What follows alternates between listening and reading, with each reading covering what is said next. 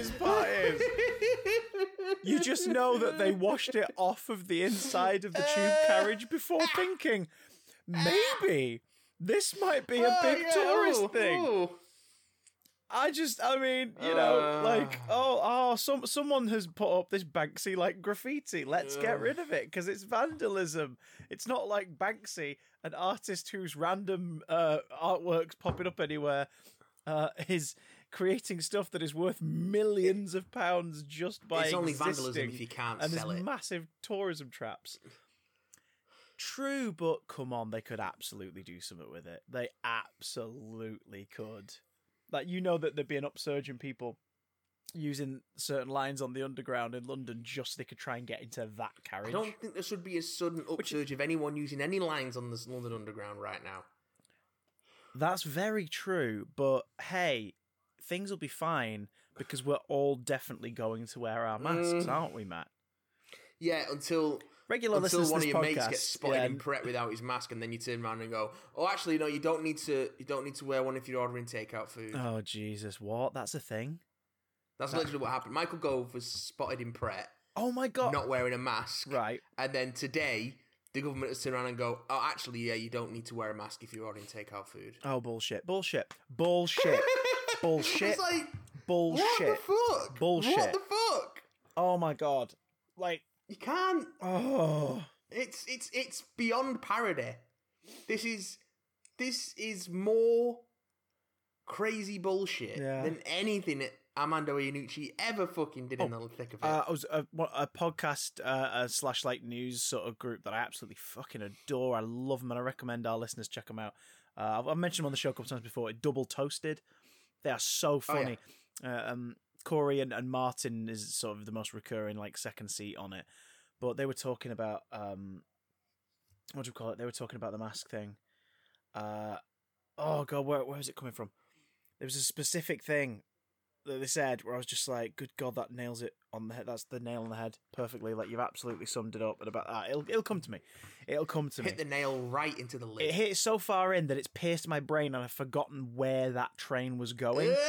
But what I have remembered is to say, hi everybody, welcome to the Big Damn Cast. Nerdy news, geeky gossip, whatever shit's happening in the world right now, because let's effing face it, the world is screwed, but do yourselves a favour, wear a fucking mask for Christ's sake. Wear a mask. Please wear a mask. Wear a mask for the 50th millionth time that we're ever going to say it. Wear a fucking mask. Because you can eat chocolate underneath it. It is literally the least you can do. You can eat chocolate underneath it and no one will judge you. But I don't like it because it's just so smelly in your breath. Brush your teeth. Put some chewing gum in. Like, guess what? That weird feeling of, oh, that's kind of odd, disappears after the first minute. Put it on your damn face. Do you know what else it does? Protects people. Oh, still too selfish? It protects you. So, I am Chris. No one cares about that. Well, people are just happy they can go and sit inside a Costa now. Oh, jeez. I am Chris. They don't give a fuck. I'm really not missing Costa that much, Johnson. And I am bored. I'm so bored. That's me. We got it changed by Deepole. Yeah, you know who I am. I am the terror that flaps in the night. Well, it's funny you should say that, Christopher. Oh? Because we've got a new terror that flaps in the night. Oh? Well, actually, I don't think she's a terror, and I'm not sure she does much flapping. But, remember when we said that they were going to recast Batwoman? Yeah, Ruby Rose, the title role, one series out, no definitive reason given other than she's moving on and everything's lovely, and she said, I'm moving on and everything's lovely, and we all speculated, your back injury and the schedule commitments have probably pushed you to going, I don't want to do this anymore. But it's hard. I mean, maybe. Who knows? Who bloody knows? I'm not here to shit on people for not wanting to do things that are difficult, because that must have been a fucking difficult shoot. But the CW did say that... You fucked your back up, just step away. That's fucking fair enough, isn't it? Yeah, but the CW said the show will go on, and in fact, during lockdown, we are actually casting the show right now. We are casting our new lead. Batwoman will continue. And, Batwoman, aka Ryan Wilder. Yeah. We now have a face for that name, and it is the face of series regular from CBS show God Friended Me. Look it up, folks. You won't be disappointed. Oh. Javicia Leslie. Okay, Javicia. So she's playing Ryan. What's her name? His character's name? Ryan Wilder. Ryan Wilder. Yeah. Okay, I've got to ask the obvious questions here. They said, when they were going to recast the part, that because the character is lesbian, they were going to make a concerted. Well, I genuinely am tripping over words. They were going to make a specific effort to cast an actor who would represent the character's LGBTQ plus, like sort of figureheadedness, as it were. Yeah. And they weren't going to shy away from that. Do we? And it's such a weird thing to ask, but I'm mostly asking because I want to know if Warner Brothers followed up on this. Do we know what our new lead's sexual orientation is? Do we have any idea? She's bisexual. Thank God. Great. But shouldn't anyone be able to play the part as acting? Yeah, but the point is this character is a gay icon, and it's kind of cool that they have actually stuck by their guns and said, we are going to cast a non-heterosexual actor for this part. She put out a statement saying, and other things. I'm extremely proud to be the first black actress to play. She put out a statement saying, I am vengeance. I am the night. I am the terror that flaps in the night. I am extremely proud to be the first black actress to play the iconic role of Batwoman on television. And as a bisexual woman, I am honoured to join this groundbreaking show, which has been such a trailblazer for the LGBTQ plus community. Is that the spin-off from Community? It's the modern version. Okay. That all the fans of the old one are complaining about. All right. This is good because Warner Brothers have actually stuck to what they said they were going to do here, and that's good. Yeah. They didn't just sort of go. It's also interesting they've taken the opportunity to go. We could just recast the role of Kate Kane, but we're not going to. We're going to create a new character, which means that the series is obviously going to have to time jump or maybe get Ruby Rose back for a handover at the start of season 2 or whatever it is that they're going to do. I don't think they're going to get Ruby Rose back. So will it be... Because the premise of Batwoman at the start was Bruce Wayne has gone missing for a while, and then Batwoman sort of like fills the void left behind since Batman's disappearance. Well, the character breakdown that they put out... Batwoman is missing, and the new Batwoman is going to fill in. You'd think that. She's a career criminal who ends up becoming Batwoman. Oh, that's different. So that's actually different. That is actually different. It's actually different. Is that a first for a Bat family character? Jason Todd was a car thief. He stole like tires and stuff and wheels. Batman found him. Nicking tires from the Batmobile in Crime Alley. Yep. And then he sent him to a school for boys, which turned out to be the front for an old woman who trained the boys to be criminals and thugs. I shit you not. It was a weird time, man. And then Batman went, okay, now you're going to be my human target boy sidekick instead, because I missed my previous boy. You'll be my new boy. Everything will be fine, boy. You won't get murdered. Oh. So. But don't worry, you'll come back after 25 years because all comics come back to characters who are dead coming back from the dead eventually. Everybody comes back eventually. Because there is nothing new under the sun. It's like poetry. It rhymes. That was a very sinister George Lucas. No, a very sinister George Lucas would be. It's like poetry. It rhymes. If we get George all right, then this'll all come together, he says, sharpening a scalpel, which is like a scalpel, but posher sounding. Well, I wish luck to our new Batwoman overlords, and I hope she's blessed with a good show that runs and serves to continue to be an example, and isn't like the first series where I watched like 2 episodes and went, this is a bit too Gotham for me. I'm fine, thanks, and I moved on. I was like, it's just playing it a little bit too weird, and I'm like, nah. Oh, that's been announced since we last podcasted as well. Yeah, the Gotham Central, the Batman spin-off show. Yeah, a spin-off show for a movie that's not out yet that will be a hit. Whether it'll be a critical hit, obviously depends on the film, but it will be a hit movie. You got to use focus energy first. Yeah, oh Jesus.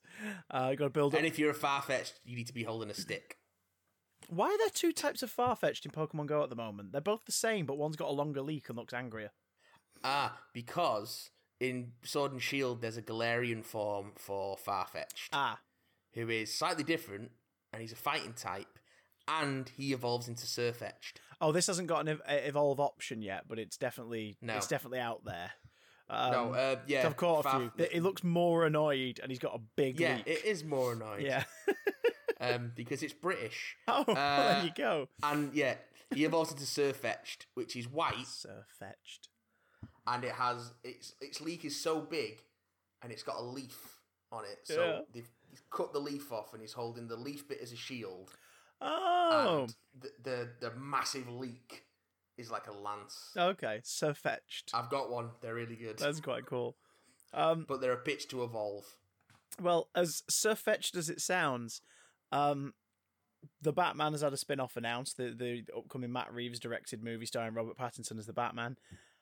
And a spin-off series has been announced for HBO Max, so over here it'll probably end up on the likes of Netflix or Amazon or whoever bids on it, basically.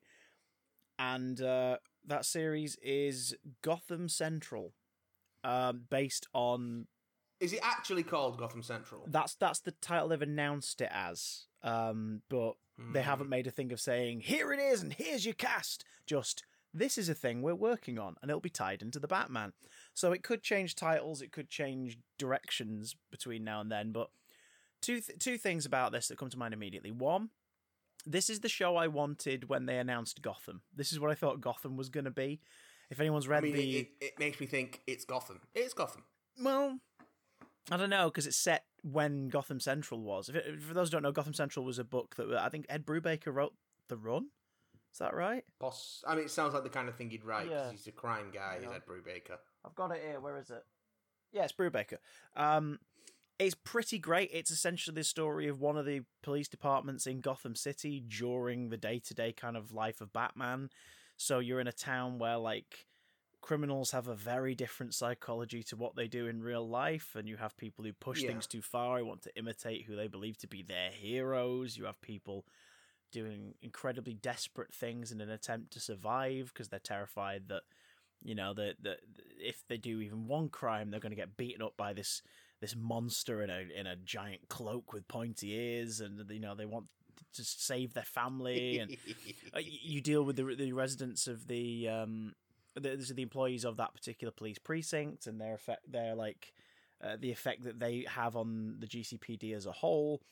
Renee Montoya, who's, you know, a beloved character from the Batman animated series and has been in various other adaptations. She's been The Question. She's in the Birds of Prey movie, played by Rosie Perez. Like, she is in it, and she's a main character in the book. And occasionally, supervillain stuff crosses into the book too. There's a particularly brilliant arc with Two-Face in it, and there's an amazing issue with the Joker in it, where he just walks into the precinct and hands himself in. You're like, right, what the fuck is happening? What the fuck is going on? And then as soon as he gets a trick. As soon as he gets into the interrogation room, he's just like, yeah, I confess to everything. And this and that, ha ha, blah blah blah blah blah. And they're like, right, okay. And then they put him in a cell, and then he's finally like, okay. So why I'm here is, and I won't say anymore because it's worth the read, but it's pretty damn great. When they announced Gotham back in like 2011, 2012, I was like, oh my god, it's going to be Gotham Central. It's absolutely going to be, it's about the police. It's about Jim Gordon. Oh my god, okay, cool. And then it wasn't. It was Smallville for Batman with all the flaws. Sounds right. Some of the wins, but all of the flaws. Some excellent casting. Some heavily miscast ideas. Just, it's really not for me. And And then Gotham wraps up, and in its last episode, chickens out and does a flash forward episode to like the time of Batman. And bye, this is Gotham. Bye, everybody. Bye, bye, bye. Ah, the Bat time. Yeah. So it's like you kind of had your chance to do Gotham Central. So that's my first thought. You kind of had your chance. Doing it now just feels like you're going, oh, I guess we'll do this because that one didn't become the pop culture phenomenon that we hoped it would be. So we'll do this version. But the second thing that comes to mind with this is, hi, DC, HBO, maybe read the fucking room right now. Maybe read the fucking room before you commission your clearly high-budget cop show right now. Motherfuckers, read the fucking room. Oh my god, the short-sightedness of these motherfuckers is astounding. Yeah. And it's almost like maybe they're hoping it'll all calm down a little bit and this and the other. But here's the thing. I love Batman. I wouldn't change the world of Batman for anything. I love the stories that could be told in there. I love that different voices tell different stories of that world. I think it's great. Gotham City Police Department is, by and large, a corrupt police outfit. Completely corrupt. Yeah. There are very few good officers in the GCPD who are actually looking out for the people that they are meant to protect and serve. That's why Gordon stands out. That's why Bullock stands out. That's why Montoya stands out. So if you're telling a story of Gotham Central, you are either telling a story of corrupt cops who are doing horrible things to the people they're meant to protect, which I'm not sure people want to see right now, or you're telling a story about the only good cops in the police department, which just further highlights the corruption, which people don't want to see right now. So, fuck this. Like, read the room, come back in 2 or 3 years' time, see where we are culturally and where we are with the police funding in America and everything. See where that is in a few years' time, and then decide if if it's appropriate. Because even comedies like Brooklyn Nine-Nine right now are going, maybe the show gets recast and recontextualized as like a firefighter show, because we want to keep making it, but we don't want to glorify police right now. Yeah, it's like how do you even tell this story in this world in which we live in? Yeah, makes you give it a cry. So live and let die. You know, it's just, I don't know.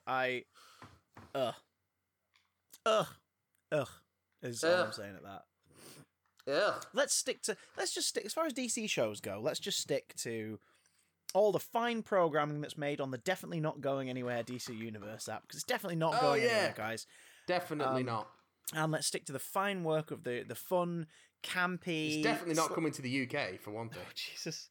The fun, campy, slightly kitsch, mostly harmless CW shows, which also have actors amongst the casts that people have been pointing out have been horribly racist to other cast members behind the scenes. And awesome. Well, one guy was fired, wasn't he, was it Supergirl? The Flash. One guy's been fired from Flash. Someone who joins it later on. I think it's Flash. But someone who joined the show later on. The Flash. And Danielle Panabaker, Killer Frost. There have been stories of her for years being fucking horrible to the lady who plays Iris, and like not necessarily to her face, but there's this whole weird shipping war between fan bases for this show, where a lot of people believe that Barry and Caitlin should be a thing, and make a lot of anti-Iris fan art and stuff. And Danielle Panabaker apparently likes and encourages a lot of it, and you're like, oh, because people should totally engage with that. People who work on the show should totally engage with that bullshit. I hate shipping. I hate it. I know. I hate it so much. Things suck. But it is important to remember that you can tell wonderful, because you just know there are going to be people listening to this going, oh, Marvel shows. You can tell wonderful, amazing things with DC properties. Now ain't the time for Gotham Central. It really fucking isn't. Read the room, please. Don't do it. Don't do it. Focus all your time and money on this upcoming Tyler Hoechlin starring Lois and Superman show. Superman and Lois Lane. Put your money and effort into that, please. and give us a really hopeful, inspiring, cool show with like the best couple in all of comic books. Just put some time and effort into that. Just do that. The only way the Gotham Central announcement could be more tone deaf was if they were getting Joss Whedon to work on it. Oh God. Oh no. Have you heard? They won't be doing that because like that attack technique that seems to be happening right now, that attack campaign from like Ray Fisher and stuff, ain't letting up. Nope. It ain't letting up, and it's so unusual because it's like, surely all of these people are going to be involved in the promotion of Zack Snyder's Justice League for HBO Max. What a weird move to be basing your like kind of enthusiasm around the project. I mean, on the tearing down of the other guy. That's not to say Joss Whedon isn't a shitty guy, because he is, but like, what a weird choice. Do you know what I mean? There was a story that came out from a pair of stunt performers who worked on Buffy. He said he'd just be turned into an egomaniac. Fudge, like throughout the show. James Marsden was on Michael Rosenbaum's podcast and recounted a story of when Spike was getting popular. Oh, James Masters. James Masters. Yeah, I was like, did he work with James Marsden? I mean, everyone should work with James Marsden at some point. The guy's a goddamn treasure. He was on. James Masters was on Michael Rosenbaum's podcast talking about how when another DC alumni, shippers, former Lex Luthor himself, Michael Rosenbaum, yeah. Fucking shippers started shipping Spike and Buffy. Apparently, Joss pinned him up against a wall behind the scenes and was like, "I don't give a fuck how popular you are. You're dead. You're dead." Wow. And was like really aggressive towards him, almost unpleasant towards him. Wow. Because he didn't understand why Spike was such a popular character. Wow. Wow. So what the fuck? Yeah. I can't imagine anyone pinning James Masters up against a wall, but hey. I mean, especially, I can't imagine schlubby Joss Whedon pinning him up against the wall, but hey, what do I know? I mean, to be fair, James Masters has given off some creepy vibes before as well, so... You reckon? Yeah. Oh. I don't know. I haven't seen a lot of behind the scenes stuff. So when you get the chance and want to feel a little creeped out, look up the whole thing. He wrote a song about Michelle Trachtenberg that he apparently wrote while they were working together, and she was super young. Oh no! Yeah, because James Masters is like, you know, he's an attractive guy, and Spike is an incredibly compelling character. He also was like the second eldest of the regular cast. Yeah. Behind Anthony Head. And when you realise that, and you can sort of separate the whole like affection you have for the interactions of characters like Spike and Dawn, and you think of them as age of this man playing this part and age of this girl playing this part. Yeah. That's creepy. James, why did... okay. Oh, yeah, okay. She is super young. Yeah. But it's not as creepy. I have to not delve so much into Buffy stuff to keep my sanity. The more I look into the behind the scenes, the more I'm just like, oh man, Joss Whedon this wasn't good. Joss Whedon was bad. Everyone else was bad. This whole thing was bad. Except Anthony Stewart Head and Sarah Michelle Gellar and Alison Hannigan. And David Boreanaz is a treasure, and countless others. Emma Caulfield, Amber Benson, Seth Green, loads of lovely people. Nick Brendan's had his spells, but he seems to have come to terms with it all in recent years. I think he's had some demons in the form of bottles. Yeah, many bottles. Yeah, alternate universe where the MCU never happens, but Nicholas Brendan plays Tony Stark in a CW style Marvel show in the late 2000s. Oh, I'm not there for it. I'm not there for it, but I would like to at least get a bootleg sort of VHS of the first 4 episodes in a brown paper bag from an alternate dimension, just so I could be like, I wonder what this looks like. It'd look like the fucking Hasselhoff Nick Fury movie. How dare you insult that work of art? Oh yeah, that work of art. I'm only saying that because I want to try and tempt those like 5 listeners who've just heard you say that and gone, wait, what? Oh, There's a David Hasselhoff Nick Fury. There's a David Hasselhoff Nick Fury movie. David Hasselhoff Nick Fury movie. While you're at it, look up Daredevil and Thor's appearances in the Incredible Hulk TV show. Do you remember? Because Daredevil's in the Trial of the Incredible Hulk. which also, because Matt Murdock's in it and Daredevil makes an appearance in his sort of man without fear kind of look. So basically, if you guys are used to how Daredevil looked for most of season 1 of Netflix, that's pretty much how he looks in The Incredible Hulk. To be fair, most of season 3 of Daredevil as well. But do you remember who is on trial in the trial of The Incredible Hulk? What criminal is on trial? Like, I don't know if you've seen. Also, it's not. It's been years since I've seen any live action Hulk. Kingpin. No shit. And do you know who plays him? And it's kind of great casting. Wilford Brimley. No. Wilson Diabetes Fisk. No. Orson Welles. No, Jonathan Rhys Davies. Ah! Is Kingpin in Trial of the Incredible Hulk. Fantastic. There's some gems back there. Guys, live action Marvel, like, over the years has been pretty interesting. Look up both previous and fucking awful attempts at Captain America movie franchises. They're both there's one in the 70s and one in the 90s with a sequel, and they're both really bad but fascinating. The 90s one didn't get a sequel, did it? The 90s one had a sequel, yeah. The Matt Salinger one? No, it was the 70s. No, my mistake. The 70s one got a sequel. Because the 70s one is where his costumes are like, it's like a motorcycle helmet and he rides a motorcycle. And he's like the transparent shield. Yeah, that's the 70s one. The 90s one, because the 90s one's got the... I've never seen that one. I've seen the 90s one. The 90s one's got the Italian red skull, hasn't it? It's the Italian red skull, and he's got the ears molded onto the outside of his hood. They're rubber ears. The Captain America costume, his ears are on the outside of his hood. Oh my god. Molded on. They couldn't be... They were too cheap to make a hood with a mask with holes in it for his ears. It's the one where there's 2 scenes where he steals a car from somebody by pretending to be sick, getting out to be sick, and as the driver gets out to comfort him, he steals the car, and you're like, "This is the Captain America movie. This is Captain America. The fuck." I mean, it's America in the 90s, so probably. Look up the Doctor Strange TV movie from the 70s as well. Holy shit. Or the Jeffrey Combs starring This Is Not Doctor Strange honest film that Charles... was it Full Moon did? What's it called now? It sounds like a Full Moon sort of release. I know which one you're talking about, but I can't remember for the life of me what it's called. I can't remember what it's called. Because 70s Doctor Strange was a TV film, and he's got a big old porn tash, and it's not good. Yeah. It's not Why aren't these on Disney Plus? That's what I want to know. Oh, if you want to go, where's the Corman Fantastic Four? Where's the Nicholas Hammond Spider-Man live-action TV series and movie? The first theatrically released Spider-Man movie. Where is it? Spider-Man and the Dragon's Challenge.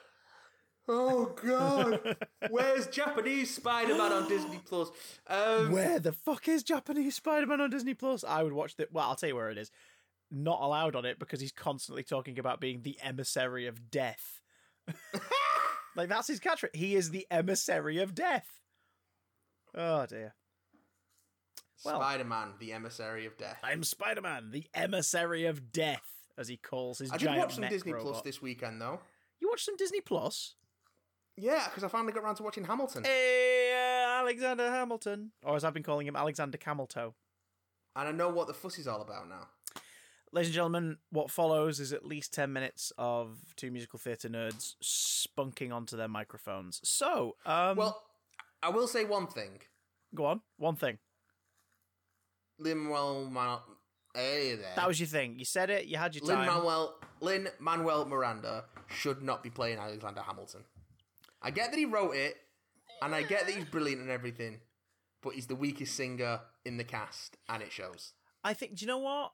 I can't disagree, but at the same... I know you can't, because I'm right. But at the same time, like, having watched it now and listened to the album and stuff, like, the album is always the best vocal take that everyone's ever going to do. Because they do it in the studio. Yeah. They don't do it on stage. They don't...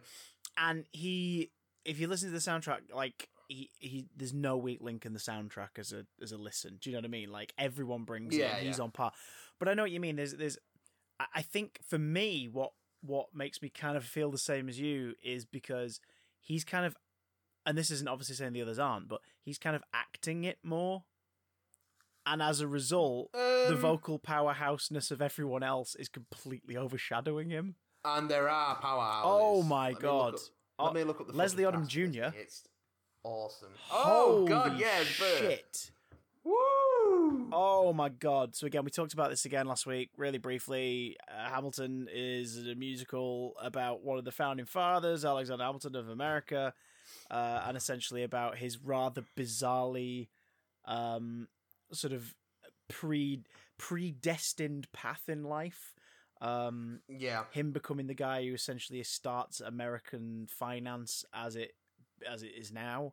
The guy who tried to challenge certain civil rights things in the early days of the Declaration of Independence and not quite getting there, but kicking up enough of a stink. It also talks about his kind of rise to power and then desire to still do more and make his place, and it corrupting every decision he makes. He's famous for basically being the first ever politician to be embroiled in a sex scandal, which he exposes himself to protect his career, and doesn't for a second think about how that's going to affect his life, his wife, his children's legacy. I love how fucking dumbfounded as well Jefferson and his gang are by the fact that he just goes, but they're trying to blackmail him. He just goes, "Well, I guess I better put it out there." Yeah, because he fucking releases it. Because he goes, he goes basically like, right, so you come to blackmail me because you noticed that I've been funneling money to somewhere anonymous. So what you're saying is you think I'm using government money to do this. I'm embezzling. Right, so if I provide to you proof of that the money is mine and where it's going, you can't follow this up. And they're like, no, I guess we can't. He's like, right, here's the list. Here's the receipts. Here's the thesis. Here's the literal receipts. Yeah, I had an affair years ago. Here's the money I had to pay. Basically, it was blackmail to the husband of the woman I slept with. And here's proof that it was my money, not the government's. Are you happy? Are they kind of ambiguous on whether that was a setup or not? What, them confronting him about it? No, the woman he had the affair with. Oh no!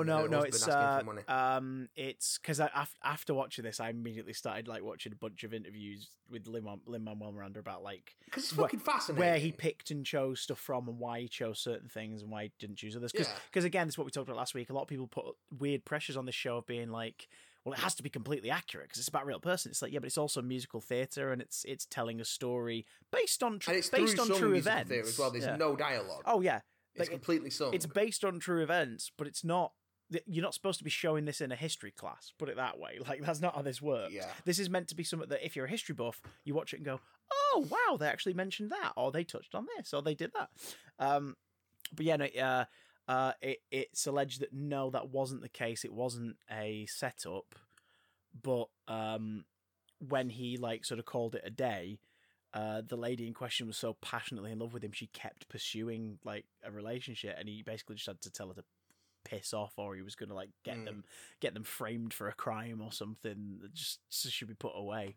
So it's so really the two scumbags in the scenario were outright him for having the affair in the first place, and the woman's husband for turning it into extortion. I'm making a thing of it and being, oh, you can still sleep with my wife. I don't give a shit. But every time you do, you've got to pay me a little bit more. It's oh, good God. So yeah, there's so many things that they don't go into, but it's just what the fuck. On the Hamilton mixtape, which is a release of covers and samples and a few demos. Yeah. They have, for example, on there the congressional rap battles. There's two of them in the show, and they have both between Thomas Jefferson and Alexander Hamilton.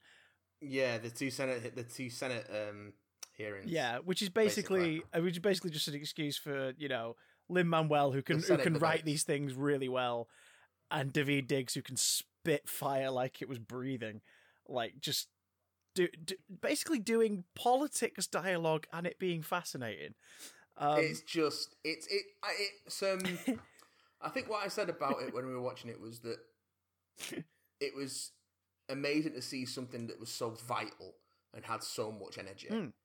Especially in this country, so much musical theatre, so much white musical theatre. Yeah. It's just fucking white people going ma ma ma ma ma ma ma ma ma ma ma ma ma ma ma I say that as a person who likes musical theatre, but like compare this to like anything Andrew Lloyd Webber has ever written. Shit's all over and it just makes all that shit feel like a dirge. Yeah, you know what I mean? It shits over it because it sort of goes, "Oh, you still doing that? Cool. What about this now?" But that's the third congressional, the third rap battle on the demo is on the mixtape, and that's Okay. one. That's it. A whole angle that they only suggest a few times in the musical, relating back to last week's discussion. That one is all about them challenging slave trade and the usage of slaves. And you can see that, but the basic message at the end of it is like Washington steps in, is like, look, you're not going to change minds on all of this right now. This is like, you are laying down an idea that the future is going to grab and run with and make work. And I think they cut it because it's like the only number out of the ones that are in it, and then this one where like it's kind of saying, hey audience, why is racism still a fucking problem? Do you know what I mean? And I think it's the one number where they sort of were like, we can't like just bollock the audience here, but we still need to raise the issue of, racial inequality. So that's why in the show there's a lot of touches on it and stuff, like, and they make a real focus on. I'm trying to remember the character's name now. The first of the group to die, and he dies after their victory in a battle. Like he gets killed on the way home. John Lawrence? John Lawrence, yeah. John Lawrence was fighting specifically to try and grow the presence of black Americans and African Americans and whatnot. Yeah, because he army. sings about wanting to have the first all-black regiment. Yeah. And then you sort of see that like any escalation toward that goal is sort of cut short when he is killed out of battle after the victory, and no one sort of picks it up. Like Hamilton says that he's going to pick up that baton, but he doesn't, because his focus goes elsewhere. And in real life, even though he was very anti-slave, he was hypocritical as fuck, because in real life, as soon as he married into the Schuyler family, he had black slaves. Yeah. So, but again, like we talked about last week, that's one of the prominent reasons why they cast the show, the leads in particular, save for one where it kind of is there for a visual point. The leads are all cast with non-white actors, non-white performers, because they're sort of doing this kind of take back of, right, well, they didn't do enough, so we're going to give opportunities to non-white Americans, and like, obviously we'll never equal, and this isn't going to somehow remove everything that happened, but we can at least turn it into an opportunity. But of course, like the one prominent, we're going to talk about him now, the one prominently white role, the only role where they go, oh, we cast that part white so far at least, to kind of make that point of like the old way and this, that, and the other, is King George III, who in this performance is played by Jonathan Groff. Fucking hell, how good is that first number? Good. I mean, obviously it's the same number. So good. He's the only role in the show where the actor is in it for about 9 minutes total, and it's a number, a new song that is essentially a reprise, and then a third kind of like stab at it, where the character then remains on stage for a little bit to sort of oversee things and just sort of visually be part of the scene. But fucking hell, like, again, like you said before, there's no talking, it's all singing. There's little bits of dialogue sometimes in the song, but it's part of a melody or a bridge. Whereas all he does is sing, and he's terrifying. Like, he's a psycho. Did you know where the idea for that song came from? No, go on. It was when Lin-Manuel Miranda was working on In the Heights? House. Oh, what? He was in House. Oh, right, okay. And he was, he was having a drink with Hugh Laurie. And oh my God, I'm starting to put it together. Okay, yeah. And he was talking about how he had this idea for a song, a sort of song about King George, with King George singing to America during the Revolution, and Hugh Laurie was like, you'll be back. And so that line is Hugh Laurie's sort of expression of King George to the Americans. That is fucking genius, like, seed planted. And of course, like, Hugh Laurie would know all about playing Mad Monarchs. So that works out quite nicely.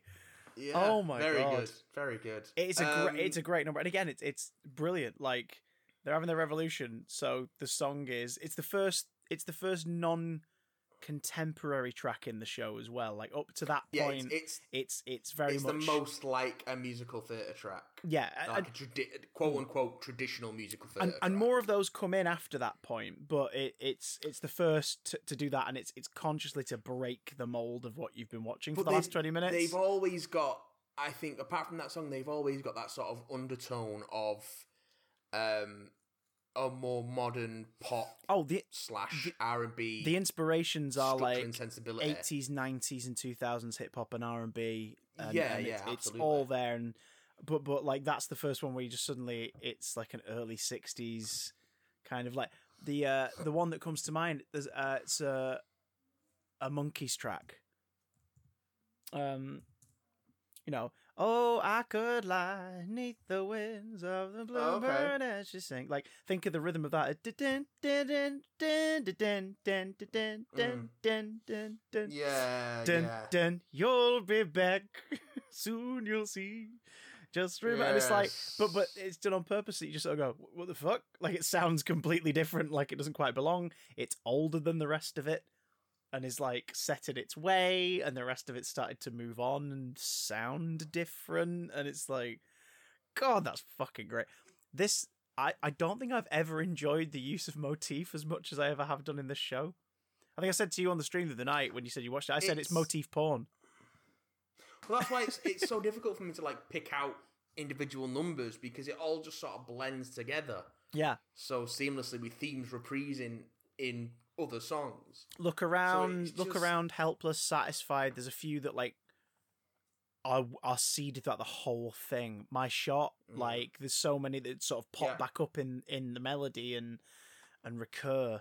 And it's completely, again, it's done on purpose. It's to seed the emotional story of it all. And oh my god, but just again, things that stand out. Is it Philippa Sue plays Eliza? Skylar? Yeah. Fucking hell. Again, not saying too much of the story, because everyone's like, we've told it now. It's like, no, there is a lot more. It's nearly 3 hours of your time, guys. Her number in Act 2 breaks my fucking heart. Like, her On Her Own, the one called Burn. And it's like, On Her Own. Oh my god.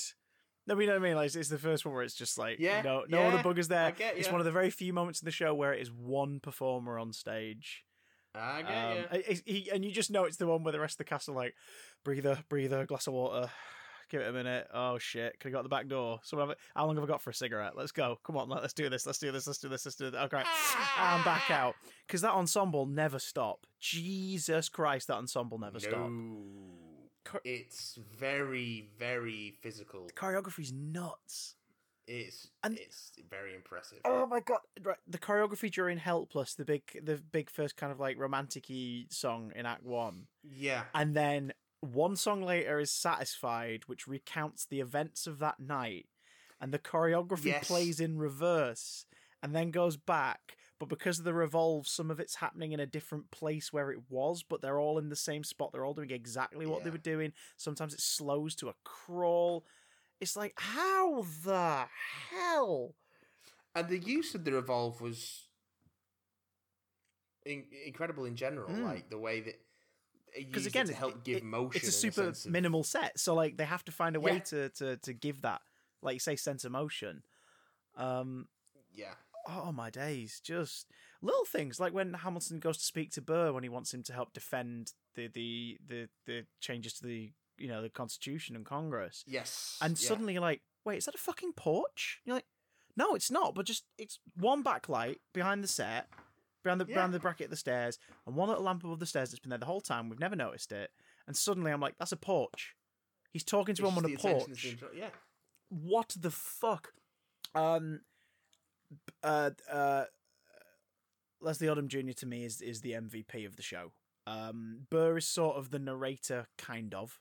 Like he's I would probably say he's as much of the protagonist as Alexander Hamilton is. And they make no attempt to hide the idea that like, and this was the reason why he wanted to tell the story, Lin-Manuel Miranda, in the first place, is because he noticed that these two men, their career and occasional friendships were intertwined so much throughout their life at these specific points.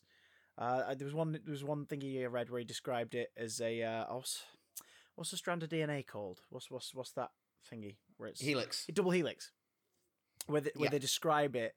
He said that their relationship, like, if you chart it, it's like a helix because it's just sort of they go their own way and then boom, they bump into each other and then they separate away and then they bump, and it just keeps going like that until, of course, one very fateful occurrence. That the show states at the beginning, like if you know nothing about their history, you know exactly where it's going to go in the first number. Yeah. And that sort of, I think that's done intentionally because there's that little bit where they first meet with Washington, and there's a whole like, have you met Aaron Burr? And he says yes, and they both go, we keep meeting, and then they keep moving on. And if you did not know what the end of their story is before that point, that would just be like oh yeah, they do. But because they set up at the beginning that, I will say it's in the first number, I'm the damn fool who shot him. The fact that they say that when they first meet Washington, you're sort of like, oh, actually, this is eerie. Yeah, they do. Their paths do keep crossing.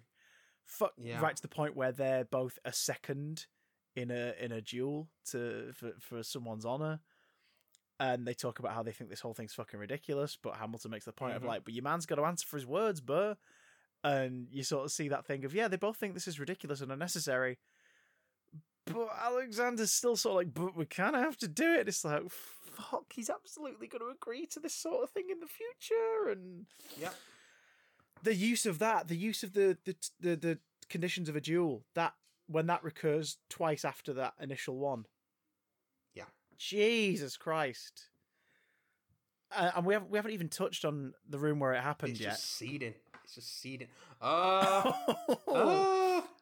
But also, I think it does a really good job of sort of like making clear how sort of quid pro quo, because this is essentially the birth of modern politics, how quid pro quo modern politics is by the compromises that Hamilton has to make and the things he believes in that he has to sacrifice sticking up for in order to actually get anything done. Yeah. So I think it's I think it does a good job of sort of making that clear. The way that you have career politicians as well. Like Burr is a career politician. Yeah, like he gets to the point. Well, I think he starts out saying like he starts out saying like don't was it talk less, smile more, and he's saying like don't let the lyric is don't let them know what you're against or what you're for. Because he's saying like fools who run their mouth off wind up dead. Fools who run their mouth off wind up dead. And then throughout the story, his political either allegiances or direction changes whenever he feels that he can move closer to the top or to a better position. And it becomes that thing of, do you really want to affect change and that's why you're climbing the ladder this way? Or do you just want to be successful now? Like where's the difference? And it's sort of over the course of the story, they both kind of get to that point where they're just more fussed about what other people think of them than doing the job. By the end, like, it's absolutely a case of them just wanting to be like, I don't want my legacy ruined, or I want people to see me more than this. And those two tensions just parallel and bubble up, leading to, like, you know, that fateful face off on in Jersey. Everything's legal in Jersey. The lighter, fluffier stuff is fucking wonderful as well. Like the love ballads, like Helpless, the mini reprieve where we sort of first see his son Philip being portrayed at age 9, like, and their way of showing that he's becoming an academic is he writes his own little rap, and Yeah, that's quite good. Just like, this is lovely. I hope nothing horrible happens to these people. I mean, your central group of four that you sort of the Hamilton's part of, like friends that go on through the story, are great. And then what's wonderful is all three of the other characters double up, so they play a different person in Act 2. So it still kind of feels like it's a nice sort of thing, because there's obviously a big kind of time shift of at least 10 years between Act 1 and Act 2, but you still kind of feel like you're with the same people, because they physically are still the same people on stage, even if they're playing different folks. But it gives an opportunity for an actor, like you said, Daffy Diggs, to go from being Lafayette to a fucking brilliant Thomas Jefferson. Amazing Thomas Jefferson. So good. Yeah. Just that, like, proper kind of, like, really smooth, like, blues pop kind of return at the top of Act 2. And it's just like, oh my God. Yeah. Just that rolling piano. And it's like, what did I miss? And all that stuff. It's like, yeah. Oh God. It's so weird. And I kind of like... Yeah, the double... No, go on. The sort of trio of actors that double cast. Yeah. From Act 1 to Act 2 really get to show their range as performers. I think those are great parts for actors who want to be able to show off a bit about what they can do. Especially, the Hercules Mulligan in Act 1, loud, abrasive, shouting, like really thinking, and then the character he's in Act 2 is just, true. Just like really quiet and very, to the point where I didn't realize at first, to about 5 minutes, 5 or 10 minutes into Act 2, I was like, shit, it is the same guy. Because it was just... I apologize if I get this name wrong, but it's Okerieti Onawadawan is the actor who plays Hercules Mulligan and James Madison. Yeah. And yeah, he's different, completely different person in the second act. Like, not just vocally in terms of the way the part's written, but also his physicality is night and fucking day. Yeah, incredible. He's an incredible, explosive kind of character in Act 1, then Act 2 just completely sort of subdued, very proper, stood up a certain way, like quiet. Yeah. I mean, there's even a bit where Jefferson like hands him to answer a question in the rap battle of the second one, and he just sort of like responds with one word very quietly. He's just like, "Yep, okay." Did you? Because you're obviously watching on Disney Plus. They left in one F-bomb, but it's one that is it's not said to the K, if that makes any sense, and no, it's very cleverly. It's a rhyme in the song, so they leave it in. The rhyme finishes the word, so they don't. Yeah. There's got to be F-bombs. There's two Disney others. In Hamilton itself, there are two others, but they are censored. They were told they were allowed to keep one, and the one they chose to keep was the whole reading the letter. So it had to be. Yeah. It had to be PG-13. Yeah. Okay. Which is fair enough, because like that one's, like you said, it ends the rhyme of that verse. It's clever. It's a clever. There's one that's always censored, which I had to check up afterwards, which is the when he writes in passing, he writes a letter to John Adams and he calls him, "Sit down, John, you fat and there's that massive beep. Yeah. That is like that in the show. So because I on the soundtrack that's the same. And I started digging through some older stuff, and they they were huge on Vine and Snapchat when the show was starting on Broadway, because a lot of the cast were just like sharing weird little videos from backstage, and in one of them, because people were curious, like they'd be asking like Lin-Manuel Miranda, is there a recording without the beep for that bit, and he plays it, and in the recording what he actually says is, "Sit down, John, you fat motherfuck stick." It's just a weird little... Did he do that because he knew it was going to be beep? He knew they were going to beep it, so he was just like, I'm going to say fuck stick instead. Like, why not? Probably. Why the hell not? Do you know much about how they shot this? Yeah, it was a 3-day shoot. They shot... Yeah. It was like they shot the... I don't know which days exactly, but it was something like they shot the Saturday evening performance... Something like that. Then they shot the matinee on the 26th of June 2016. Okay. They shot the evening show on the 28th. Okay, so there's a couple of days between. Yeah. In between, then they did a third one without an audience. Yeah, on their day off they did a third one. That was the one Yeah. that they did for the close-ups and specific did shots. a lot of inserts on that. And then they put cameras in. Oh yeah, and then the 28th was the third one. They shot it again just to make sure they had every bit of coverage. But the fact that it is fucking seamless. Oh yeah, is incredible. Yeah, phenomenal. And isn't it weird to think that like basically one day 4 years ago they sacrificed their day off to film it. All any of them really will have seen of it is like the occasional bit used for promotional use since then, because clips from this version have been out before. They've just been part of promotional stuff, trailers and whatnot, and it wasn't going to see the light of day till next year when it was going to get a limited theatrical run. Well, Thomas Kail, who directed the shooting of this version, says he shot it in 3 days, but he made it over the last 3 years. Yeah, I can see that. So like, so much of it was done, in the edit, and like, is that music on your end? Yeah, it's a fucking ad. Fuck off. Fucking Betfred ad. Today's episode is sponsored by Betfred. Betfred, don't use them. Gambling's fucking toxic. Some shit. But yeah, it's 6 cameras. With different operators for the Sunday recording, and then 3 fixed cameras, and getting all those positions. Yeah, and then change the positions for the Tuesday performance for those fixed cameras, and just moving stuff around so you're getting as many angles as possible. The edit takes the choreography and the staging into account in a way where we talked earlier this year about how like the Cats movie had brand new, for the first time ever, Cats had brand new choreography specifically for the film version. Not that you know, because fuck knows what they're... Yeah, because the close-ups and the cuts and the edits did not serve the choreography well at all. And yet with this... It didn't serve anything well. With this, they've gone, no, we want you to see what it would have... as close as possible to what it would have been like seeing the original run on Broadway. Yeah. Like, here it is. And it's... I mean, aside from finally just getting to see Hamilton and enjoy it in context...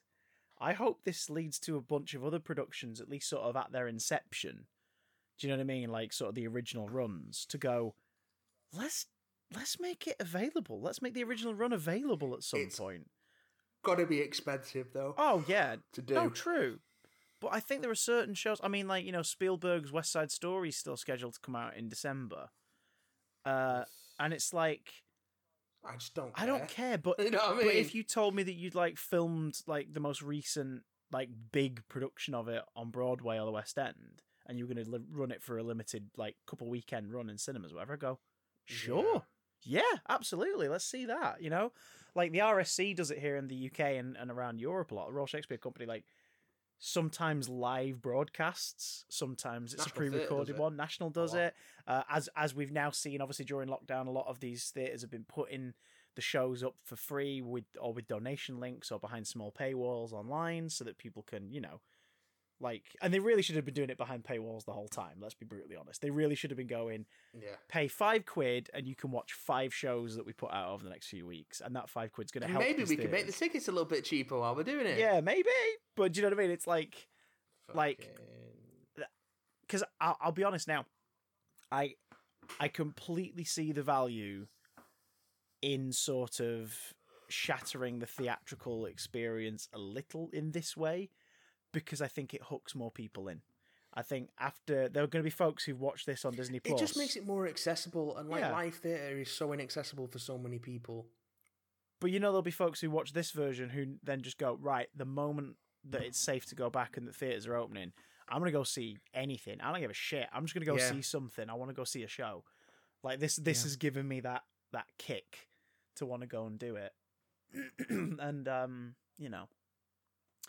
fingers crossed that this and I think because I don't think it's necessarily I mean, money of course is involved, but I don't think it's necessarily money that made the decision to bring Hamilton forward to now. Overall, at least in terms of like the people who, because Disney got the rights to distribute this cut. They didn't own it. They didn't pay for it. They got the rights to it. So, Lin-Manuel Miranda and the director and anybody else who's involved in the creative process of the taping of this one could have, I'm sure, gone like, no, let's keep it to next year. We want to make it an event. Here's our argument as to why we should make it an event when people go to cinemas and this, that, and the other. But you get the sense that they, like a lot of artists at this point, who have something that they can just go, sod it, here you go, guys. Like, you're all stuck at home. Time is weird. Like, take this. Like, they probably got to that point where they went, this is probably going to help theatre going forward more than it would do if we saved it. Yeah. Till next year to put out. So, and he mentioned recently, Lin-Manuel mentioned on the the podcast recently with John Mulaney and Nick Kroll's characters George St. Gigland and Gil Faizon Cham Dame Shore, respectively. Their podcast, if you're not going to listen yet, I'm going to have to send you the links. It's wonderful. It's a short series where basically, are you familiar with those characters they play? No, but they sound like characters they play on Big Mouth. Holy shit. Go to Netflix tomorrow and watch Oh Hello on Broadway. It's spelt Broadway, but pronounced Broadway. Please watch it for the love of shit. Okay, sure. I mean, one of the jokes in the opening address to the audience is like, theatre is big right now. Hamilton. And the audience cheers, and then he goes like, and literally nothing else. But their recent podcast as those characters just wanting to have a podcast and decide they're going to tell the story, the untold story of the death of Princess Diana. And when asked by the producer they want to work with, like, why have you got a new angle on it? They're just sort of like, well, people remember, and where were you on the Diana? And they talk to different celebs and people throughout the podcast. They interview them, and one of them's Lin-Manuel Miranda. The reason I'm bringing all this up in the first place is because he mentions that they're working on a school's version of Hamilton because he'd been approached for it continuously for 5 years, not really known how to respond, and him and a co-writer have like been thinking about it, and they think they've cracked how to do it, how to make it work. Likely as it will be like a good 45 minutes shorter at the least.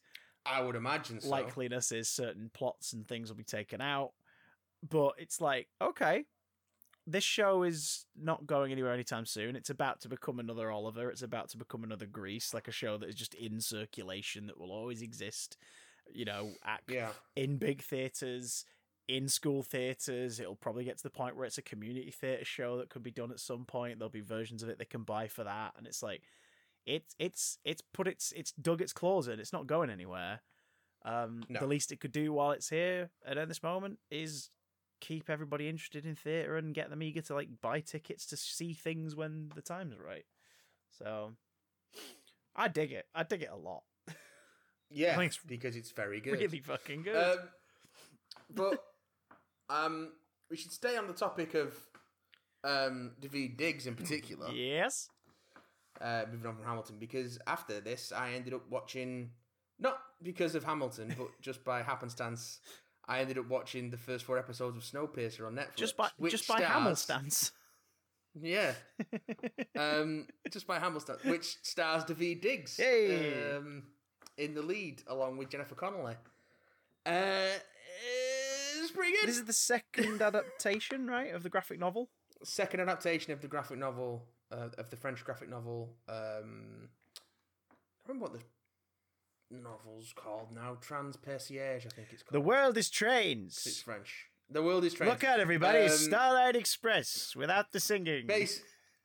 For those who don't know Snowpiercer, it was made into a movie starring Chris Captain America Evans,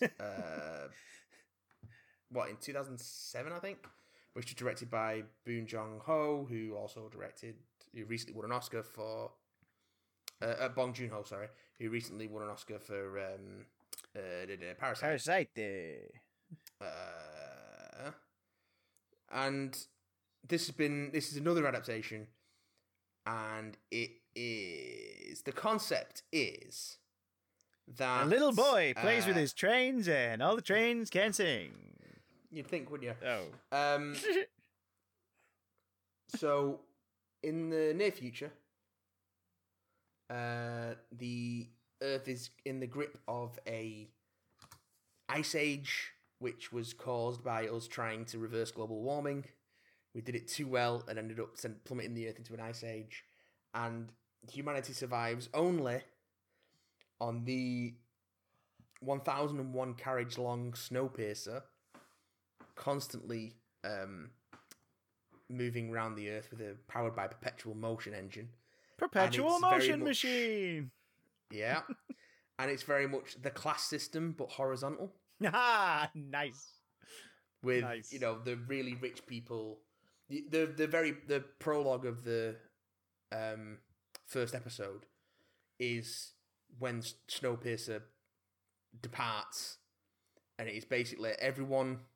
So you got first class is the people who paid for entire carriages. Mm-hmm. So it's all the super rich people who bought the way onto the train. Second class is like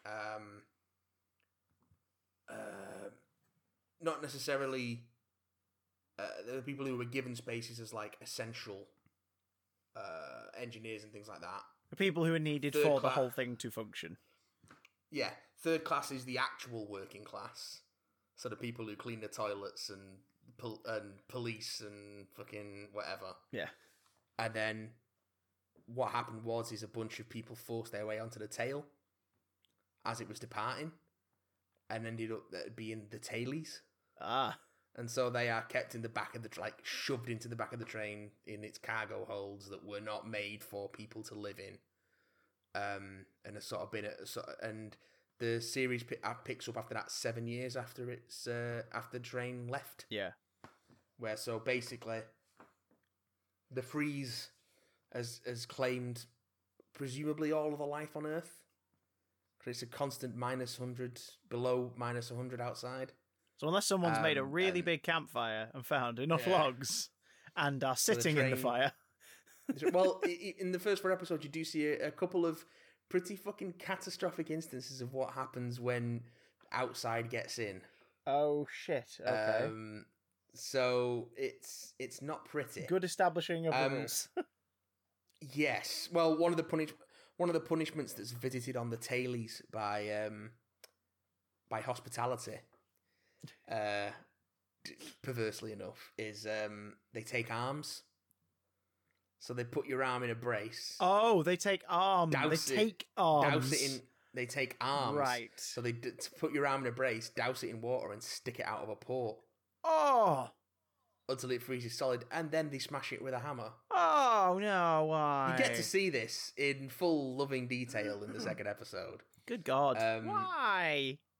And there's also a punishment called the draws, in which you're put into suspended animation in a morgue-like drawer. Oh, Jesus. And that's what they do with the people that break rules. But there's sort of an uneasy truce between the tailies and the other passengers. Just basically, look, you can stay here, but just don't come near us or disturb us or make anything. Basically, they just haven't thrown them off the train yet. Like they leave them in those last couple of cars. Yeah. And they give them like rations of like this black protein goo. Oh Christ! Every day, but like it's subsistence rations, and they don't get any health care or stuff. Occasionally, they get brought up to be like third-class workers to like replace any third-class workers who might have accidents or whatever. Yeah, but for the most part, they're seen as surplus. They mention, they mentioned that there was an uprising 2 years after the train left. Mm.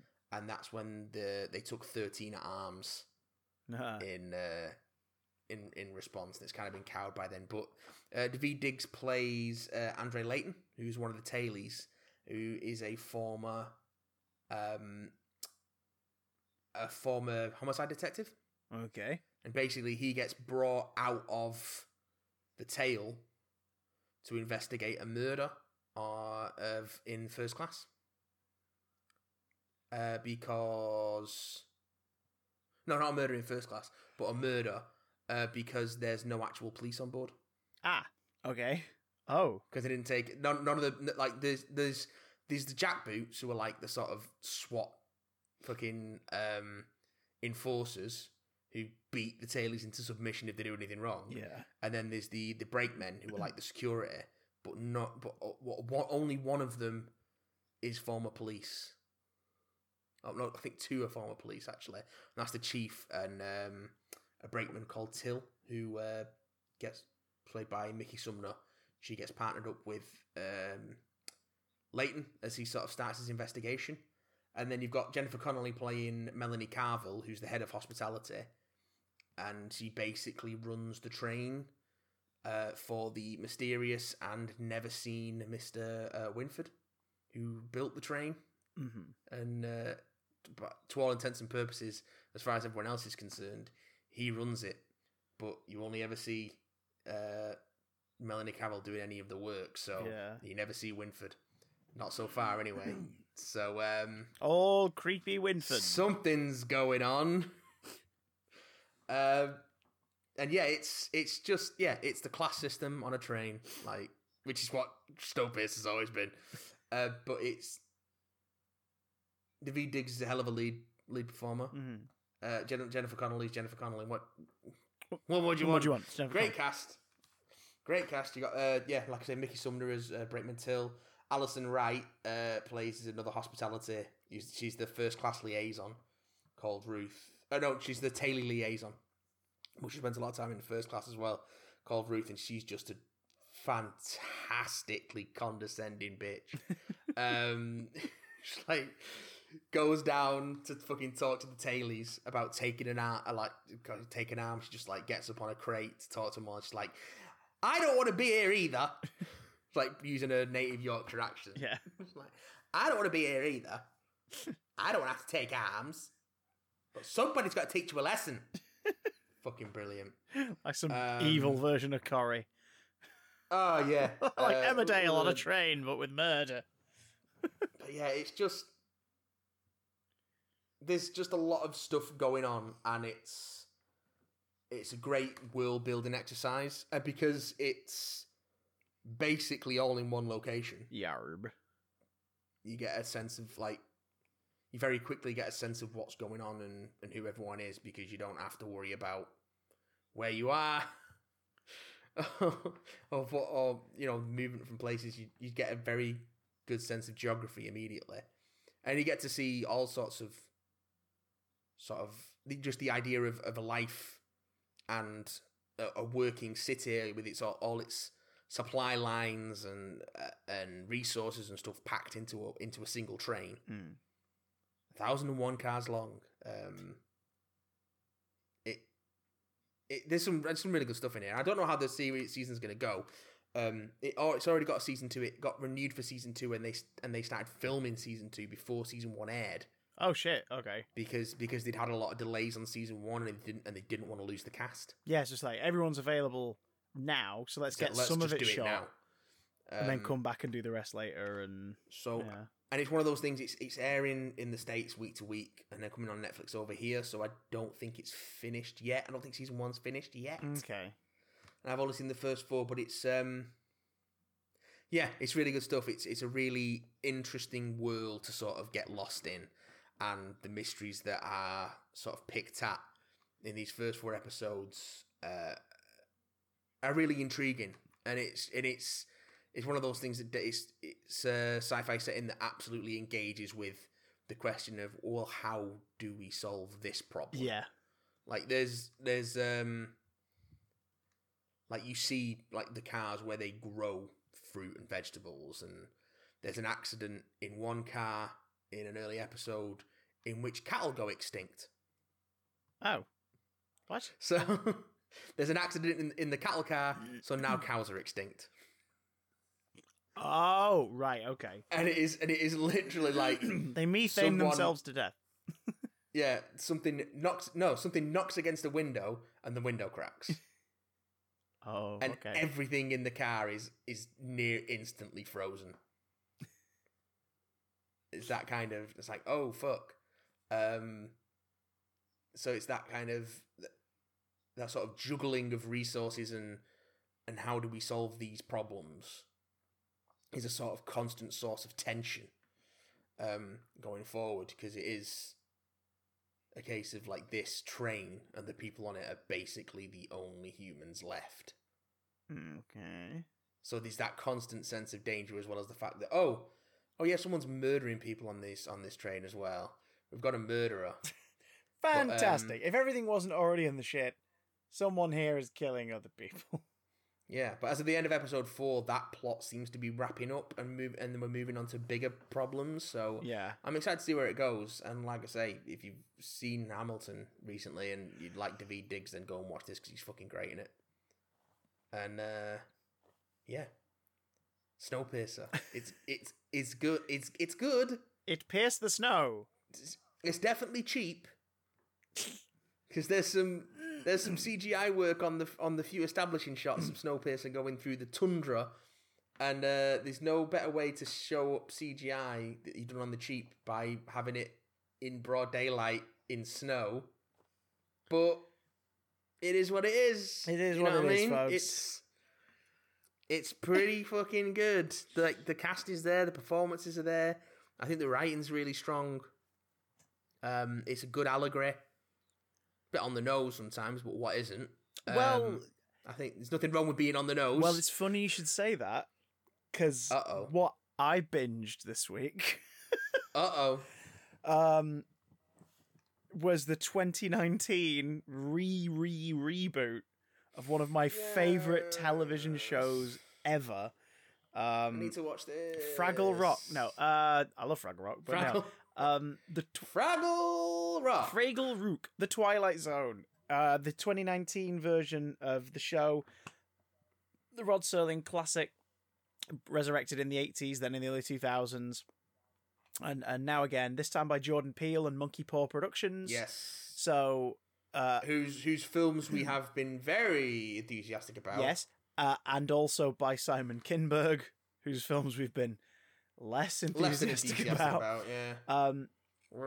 Bring us The Twilight Zone, 10 episodes. The second season arrived in the US 3 weeks ago in one big go on CBS All Access, but we in the UK have now finally started to be drip-fed for brief periods, the first series on Now TV and Sky. Yeah, I feel like it was on Now TV and then was off it immediately, and then it came back on it again, and it's going off it in like 2 days, so I'm not going to have time to watch it all. But keep an eye out for it. You're saying, sorry, first off, you said Sweet Baby Boy. Is it more Kinberg or is it more Peele? It's more Peele. It's definitely more Peele. Though Kinberg does direct a few episodes. How many does he do this series? He does the last one this series, and it's very well directed. So like there is a storyteller. Unlike Dark Phoenix. Yeah, there is a storyteller in this guy. We just haven't really seen it before. He's screaming to get out. But it's 10 episodes, and I'll just basically give you the basic premise of each one. Well, I know. No, actually, I don't. The only one I know about is the sort of reimagining of Terror at 30,000 feet. The nightmare at 20,000 feet. Sort of spiritual sequel. It's with Adam Scott, basically. Yeah. It's that episode with Adam Scott. Is the premise, the base premise. I don't know where it goes from that. It literally is that in just that sort of opening line of sort of synopsis. It's because I was curious about that. I didn't think that they'd be so lazy as to just remake a classic episode with new actors. I thought they'd put a spin on it. The people who are working on this, yeah. You know what I mean? A lot of these stories allude to past Twilight Zone stories. For those who, because a lot of our listeners are younger, like for those who genuinely don't know, the Twilight Zone is the reason why we have Black Mirror. Like it's the Mac Daddy of anthology fiction. Anthology genre fiction specifically. Rod Serling created it in the late 50s, and it ran for 5 full seasons and like nearly 200 episodes, and it was sublime. It was sort of like the first popular use of horror and science fiction ideas, big horror and science fiction ideas on television. Allegories for social, racial, financial divides in America and what that meant, and it's full of morals, but they're never obvious. It's the sort of storytelling where you go away thinking about what you just watched and go, oh yeah, There was time now. It isn't fair. That one gets a big ass shout out in the series. All the time in the world gets a big ass shout out in the series. But it's absolutely superb. And as Matt's mentioned, one of the most notable episodes was Nightmare at 20,000 Feet as being like one of the first kind of big TV uses of William Shatner. He plays a passenger on a plane. Who already the big TV use of you making like a prop? Well, come on, let's face it. I mean, basically, he's a slab of ham. In more ways than one. Willie Ham Shatner, and Willie Ham Shankner, and he my best. He's a man who's terrified of flying, and during a flight, he sees something on the wing. And he can't shake the air. No, he doesn't say it like that. Ace Ventura says, I know he doesn't. You swine. I know. He sees something on the wing and he can't shake the idea that there's something out there on the plane.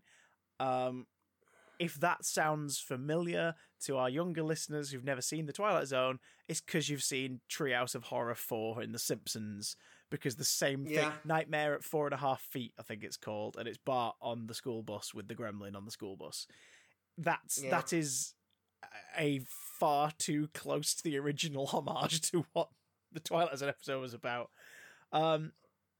It's amazing. Like I think we must have watched a couple Twilight Zones together before. If not, I know we did our quiz last year where I presented you with a series of stories to see whether they were real or not. I think we were planning to do some commentaries with them. We will. We'll make it happen. But because of obvious, we've not been able to get back together yet, so we haven't been able to get that off the ground. We'll figure a way. But it's this. I mean, episodes I absolutely love. There's one called The After Hours. There's Cliff Robertson. Again, younger viewers, Uncle Ben, and the Tobey Maguire Spider-Man movies. Like, gives a fucking spectacular lead performance in a story called The Dummy. Oh my god, it's which I'm sure you loved. Come on, they have 2 ventriloquist doll stories in 5 seasons. They also gave birth to the porcelain doll being evil. Talkie Tina comes from the Twilight Zone. There's an episode starring Telly Savalas, freaking Kojak himself.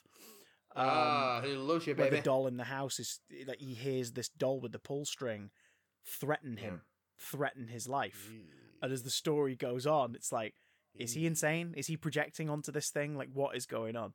Again, inspired one of the best episodes of Sabrina ever. The one with the Molly Dolly, the second Halloween episode for Sabrina, the Teenage Witch. Like, it just, it's the same sort of thing.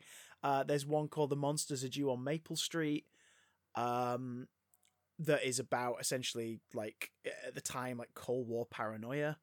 And a neighborhood starts to eat itself alive out of like paranoia that everyone is out to get everyone else in the street, and it's just this growing sense of dread and anger, and it's like, oh, this is so fucking good, because it is. But here's the basic premise and my essentially sort of tiny review of each episode for this series. If you're watching on Now TV, if you manage to binge it in the day that it'll still be up when you hear this, or if you catch it the next time it's on Now TV. Do keep them tiny because we've got to do emails. Yeah, this is the watch order. It's wrong on Now TV. I know it's anthology. It doesn't matter, but the last episode is the last episode for a fucking reason, and it's weird that they put them out of order.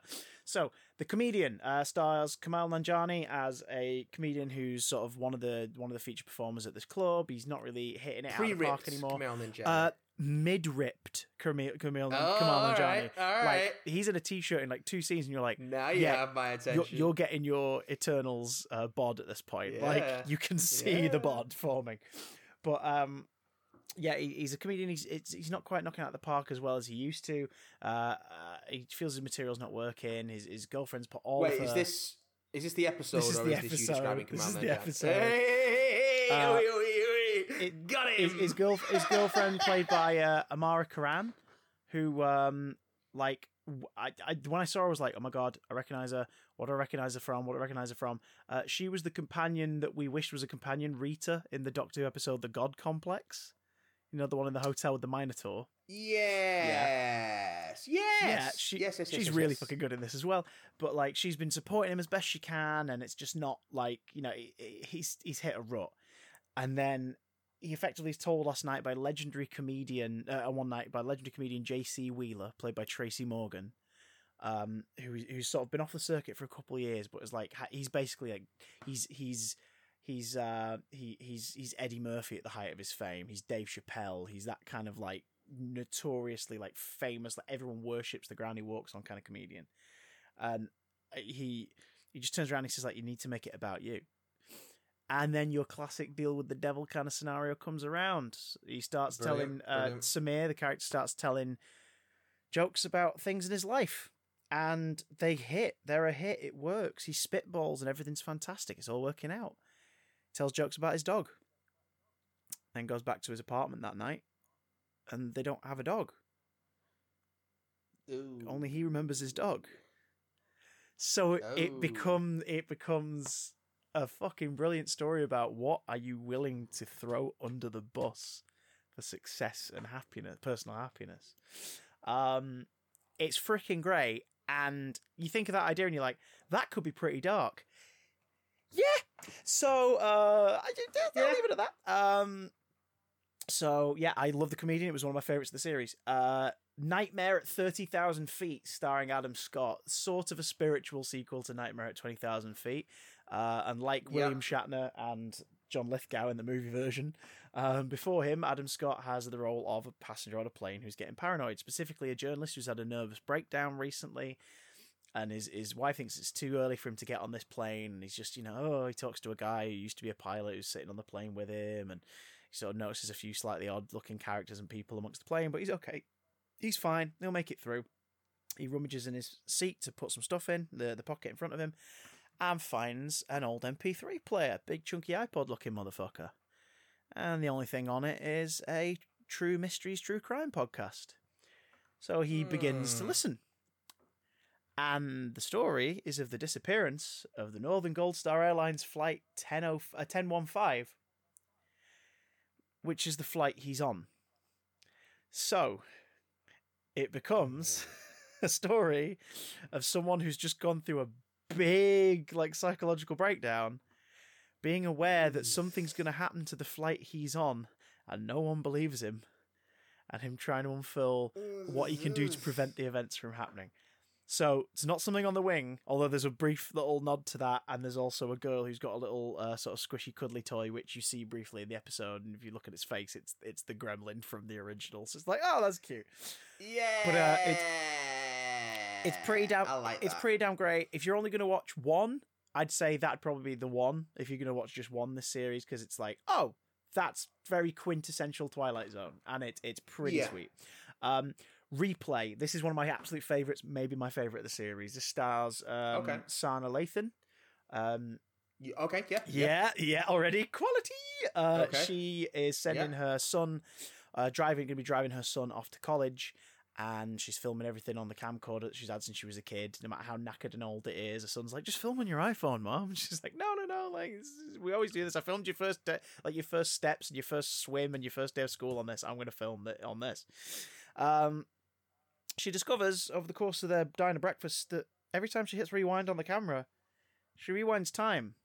We're into Life is Strange logic here, because what follows is a series of different attempts at the journey to his college campus, each one resulting in the same white cop pulling them over or confronting them, and her son being put in danger or being fatally wounded. Yes, and I mean, again, doing what the Twilight Zone does best, and incredibly resonant this past week watching it, considering the events of the last 2 months and the ongoing experience of being black in any country, but particularly in America. Yeah. This is fucking excellent, and Sana Lathan's performance in this is my favourite performance in the whole series. So okay, worth watching. That one's called Replay, and I think that's probably that's your first 10 out of 10 in the series. All right.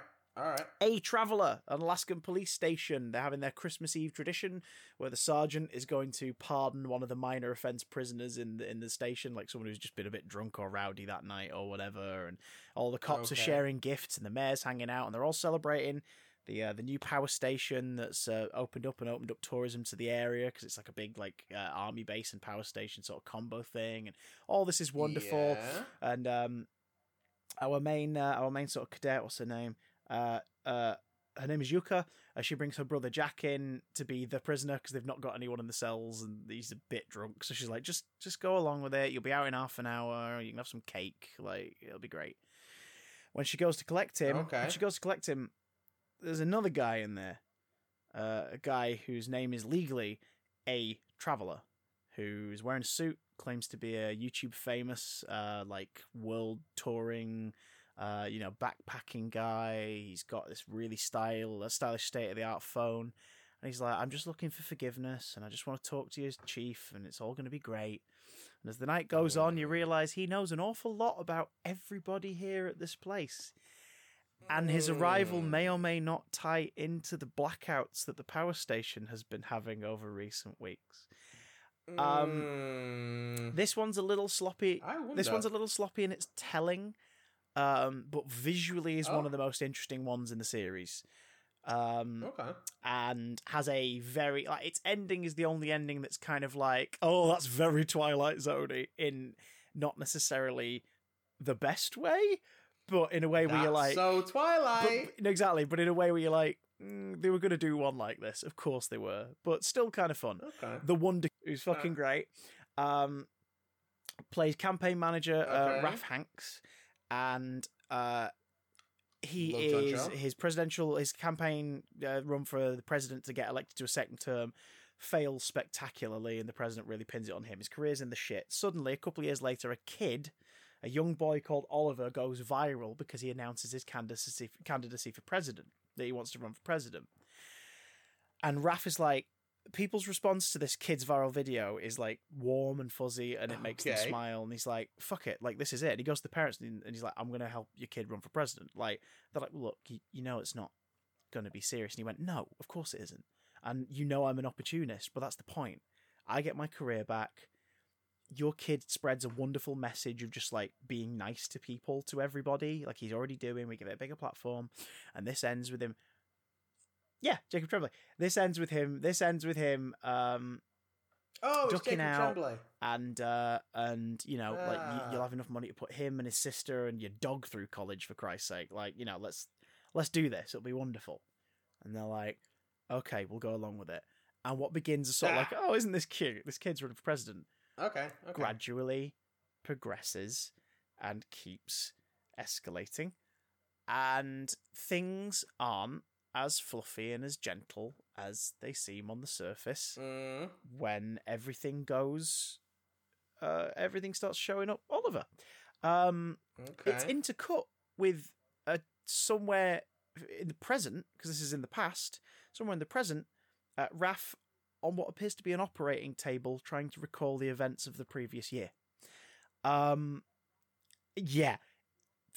Fuck, this is good. And has got one of the most visually interesting sort of ending shots of it. Jordan Peele, as the producer of the show, takes over the Rod Serling role and the Forrest Whitaker role of the 2000s reboot, where he narrates the opening and the closing. Sometimes he's in shot, sometimes it's just audio narration. And the final shot of this is so soundstagey, old school TV. It's beautiful. The Wonderkind, rate that one highly too. That is great. 6 Degrees of Freedom. This was the weak link for me. This one was the one that made me go a bit, interesting cast. DeWanda Wise, Jessica Williams, Jefferson White, Lucinda Dryzek, and Jonathan Whitesell. It's a 5-hander. Spaceship's about to leave Earth. It's a voyage to Mars. Just as they're about to leave, nuclear war breaks out on Earth. Awesome. And they leave. And it's that terrifying thing of, we were thinking we were going to miss our families, and now we don't even know if our families are alive anymore. But we've got an 8-month journey to Mars. We're going to carry on. We'll try each day to communicate with Earth and see if we get a response. So already, so far so Prometheus. It's so far so Gravity. Like it's every kind of like horror version of a NASA story ever. So far, so the Cloverfield Paradox. Yeah, yes. Especially when one crewman, Jerry, who's the most sort of logical one of the bunch, starts to notice some inconsistencies with their scenario. Are they actually en route to Mars? Or did they even leave Earth in the first place? Again, very Twilight Zone-y kind of wrap-up. Like archetypal Twilight Zone-y kind of wrap-up. just not the strongest for me. I feel like I don't know. It needed something. Maybe the direction just needed to be a little bit more punchy. The Cloverfield paradox was bullshit, but even the Cloverfield paradox it still felt like it was moving and stuff was happening. And I didn't know what was happening or which direction it was moving in. But... Yeah. Speaking of Cloverfield paradox, one of its stars returns in an episode in a couple episodes' time. Okay, cool. Not All Men.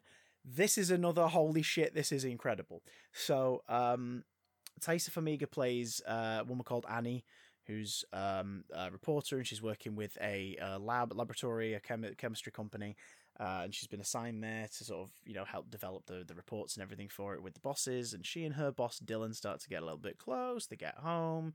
There's me, kiss me, schmooze. What do you say? She feels it's moving a little too fast though. On the same night, a bunch of meteors strike their small town. And they find one and they take it in, and isn't it funny? Oh, there it is on the mantle. Oh, what a laugh! Oh, that's kind of cool, isn't it? This is a sign. We should totally give this a try.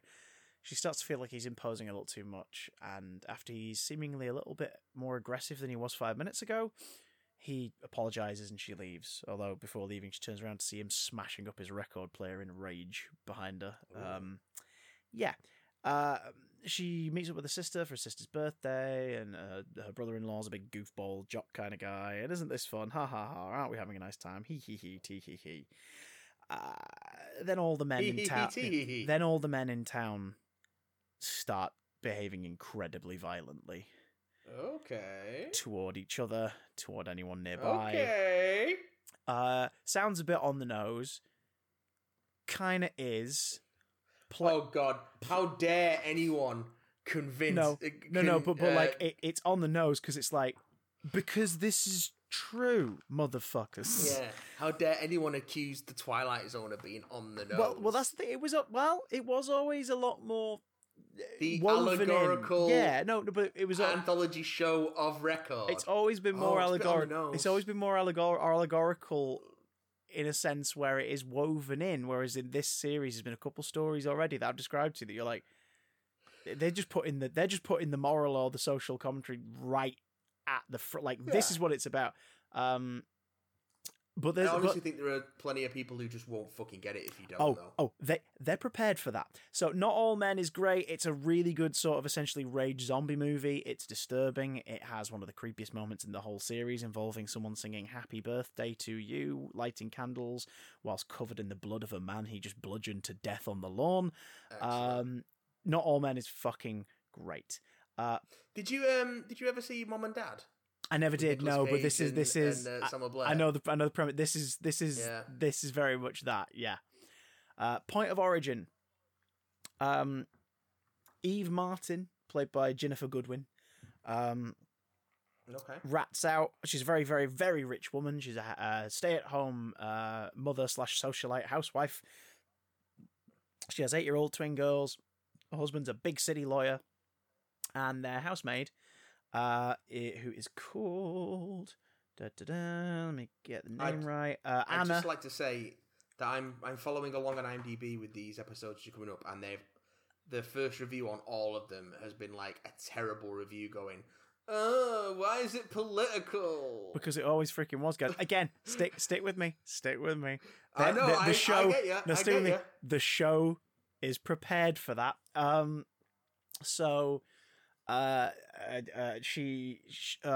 housemaid and nanny Anna is ratted out to the authorities because of her illegal immigrant status, and it's because Eve was just slightly paranoid that she might show her up, despite her being a part of the family, as she keeps saying, for 11 years now.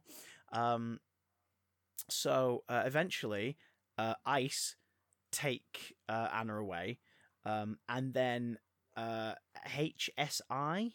What's that organization called again? U.S. Immigration and Customs, Homeland Security Investigations. Take the whole family in. Okay. And then eventually let the twin girls and the husband go and keep Eve. And then put her in essentially immigration lockup. And she begins to learn that maybe she isn't so different from the people that she's been looking down on. Maybe everyone comes from somewhere else originally. and that somewhere else isn't necessarily in this world. Yeah, I get you. Not one of the strongest, because it's just sort of a bit like, I don't know. I feel like they could have pushed it a little more. This might have served better as a longer episode, like an hour and a half one maybe, because it feels like it has some really big ideas, and they don't go with them all the way, but still very good, really enjoyable. There's a certain moment where Anna just says to her, "What is the name of my grandson?" Keep in mind, this is a woman that Eva's had in her life for 11 years. You can guess where that moment goes. The Blue Scorpion. Holy shit. This is quintessential Twilight Zone. Chris O'Dowd plays a depressed like uni professor who's recently started going through divorce proceedings against sort of his better judgment, but his wife eventually confesses to him, "Look, I'm in love with someone else, I'm sorry."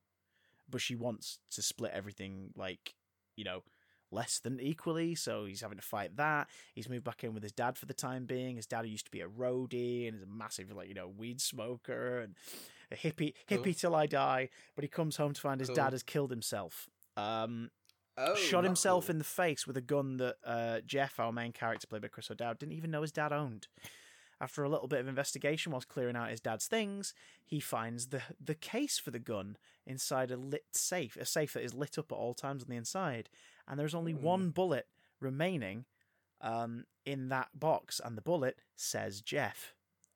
So, coupled with his father's suicide note, which read, "I always loved him more than you," which was left for Jeff to find, Jeff starts to wonder why the fuck this bullet has his name on it. Until he encounters someone on the street called Jeff. His wife's lawyer's called Jeff. His wife's new boyfriend is called Jeff. The guy at the gun range, which he goes to fire the bullet to finally get rid of it, like just get rid of it by firing it at a range, is called Jeff.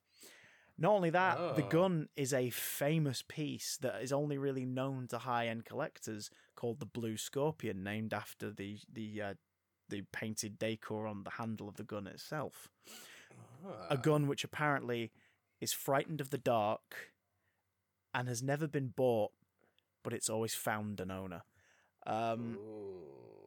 This is so good, and I always forget. I'm still one of those people, despite being an actor, I always forget whenever I see Chris O'Dowd in something, oh shit, yeah, this guy does drama. Because I'm so used to him being a comedy character or a comedy actor. Yeah. That whenever he rocks up in something like, Cloverfield Paradox, all this, I go, fuck, you are good. You are really good. He gives one of the best performances of the series. Again, if you have to pick one, this is another I'd recommend. Finally, Blurry Man. You have to watch this last.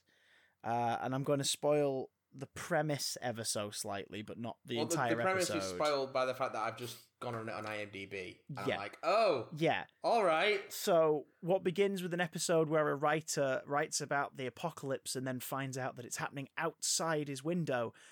Jordan Peele, as the narrator, begins to set up the episode before breaking character, turning to the camera and going, I'm just not feeling this one. Can we do a rewrite? We realise that this story takes place on the set of the 2019 series of The Twilight Zone. Yeah. Where the scriptwriter, the two actors in the episode, Seth Rogen and Betty Gabrielle, are sort of now waiting around to start picking up the shoot. Jordan Peele's going to get a makeup touch-up, and he talks to Sophie, who's the writer of this episode, played by Zazie Beetz.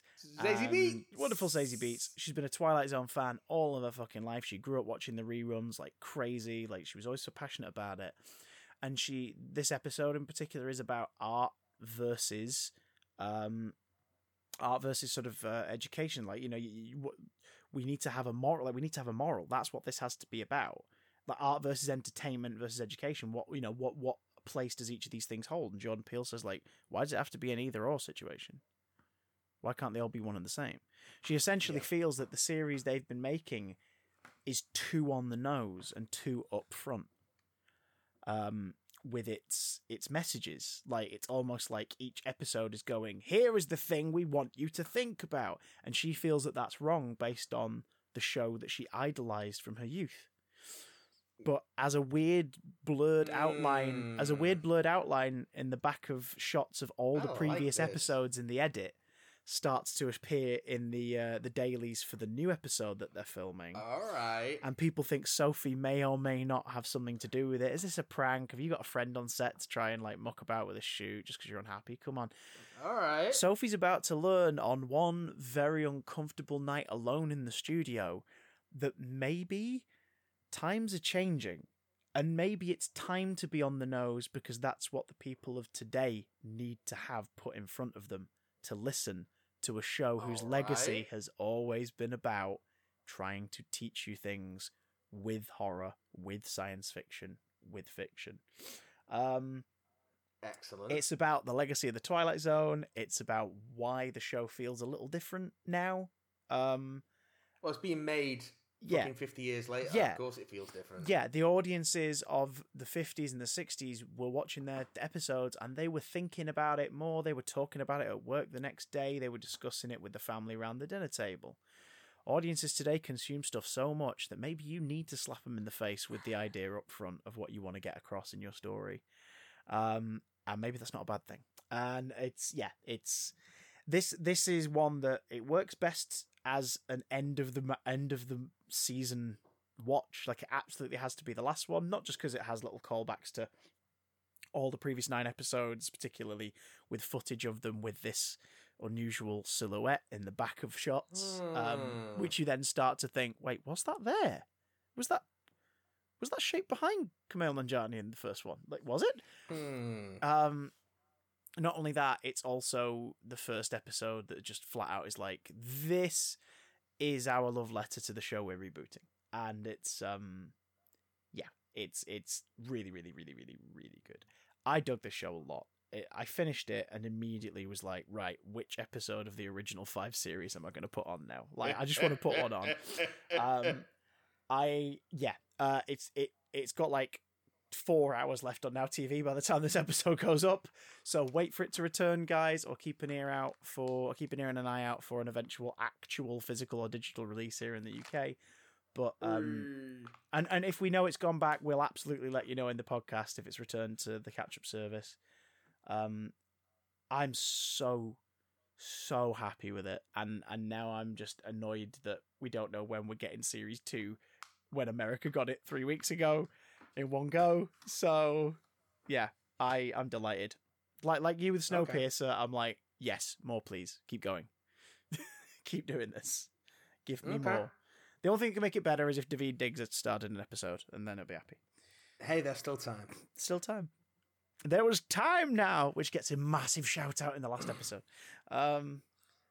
I've never been so excited to see a camera pan down to reveal a broken pair of spectacles. So yeah. Yeah. Sorry about the ramble, but we've watched some lovely things and we wanted to tell you about them. Yeah, cool. And now we're going to do some emails. Hit me with your emails. Fire away.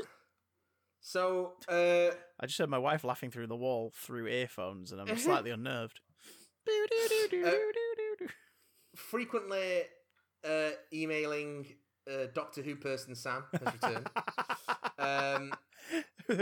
We've been through the wilderness years, and Sam's back at the other end. With 2 little missives. Oh. The first being, hello, little email. Or should that be, hello, little email? I don't know which one that should be. I just realised that Guy Lambert is John Nathan Turner. Oh? What? No, he isn't. No, he isn't. Next one. No, he isn't. In fact, Guy Lambert, occasional collaborator with our project, surely the first connection you should make if you wanted to associate him with the producer of Doctor Who would be a Lambert of some kind, maybe. Yeah. Truly, also, she was the true Lambert. Yeah. Also, I've never seen him in a Hawaiian shirt, so I don't know what you're talking about. Well. Like Daveed Diggs. Never seen him out of a Hawaiian shirt. Like Daveed Diggs in the Twilight Zone. There's time. There was time. And then, continuing on from that, but on a completely different bent, because honestly, reading these emails, Sam, I get whiplash from trying to follow your train of thought. Like Snowpiercer. Yeah. 1001 cars long. Good day, my mayors of my life and happiness. No, we're not elected officials of anyone's mental state. It me. I am back from my trip to the death zone. In the zone, I was throwing dead bodies into a merker after that I had reached the tomb of Rastalon. I hope that next time I go to my holiday home, I will not die. Sure. So now I'm back and I have 5 new DVDs. The Keys of Marinus, The Aztecs, The Talons of Weng Chiang, The Caves of Androzani, and the TV movie. Today, TV movie, special edition. Special features are 2 commentaries. Is this the Amazon? Did you just copy the Amazon product description? That's what you did. One with the director and one with Sylvester McCoy, Paul McGann. Sylvester McCoy, Paul McGann, my favourite composite actor. The plot, the Doctor is taking the Master to Gallifrey, but the Master has forced the TARDIS, of course. And the TARDIS arrives in San Francisco on New Year's Eve in 1999, but some men shot the Doc later in the morgue. The Doctor wakes up a new man, but he's acting misses the Master again, has a new body as the clock counts. Down, Doctor is new bread, stop the Master, it's gone! Sorry, there's no punctuation this at all. McGann is great in this. The 24 minutes of Sylvester is okay. I always dress with... Sorry, I cut off. It looks like I'm going back to the Death Zone again. I love the Lake of Blood. It's so red. Goodbye, my dears. What the hell are you talking about?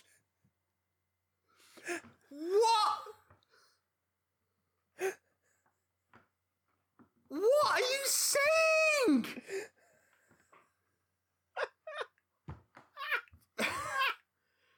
What?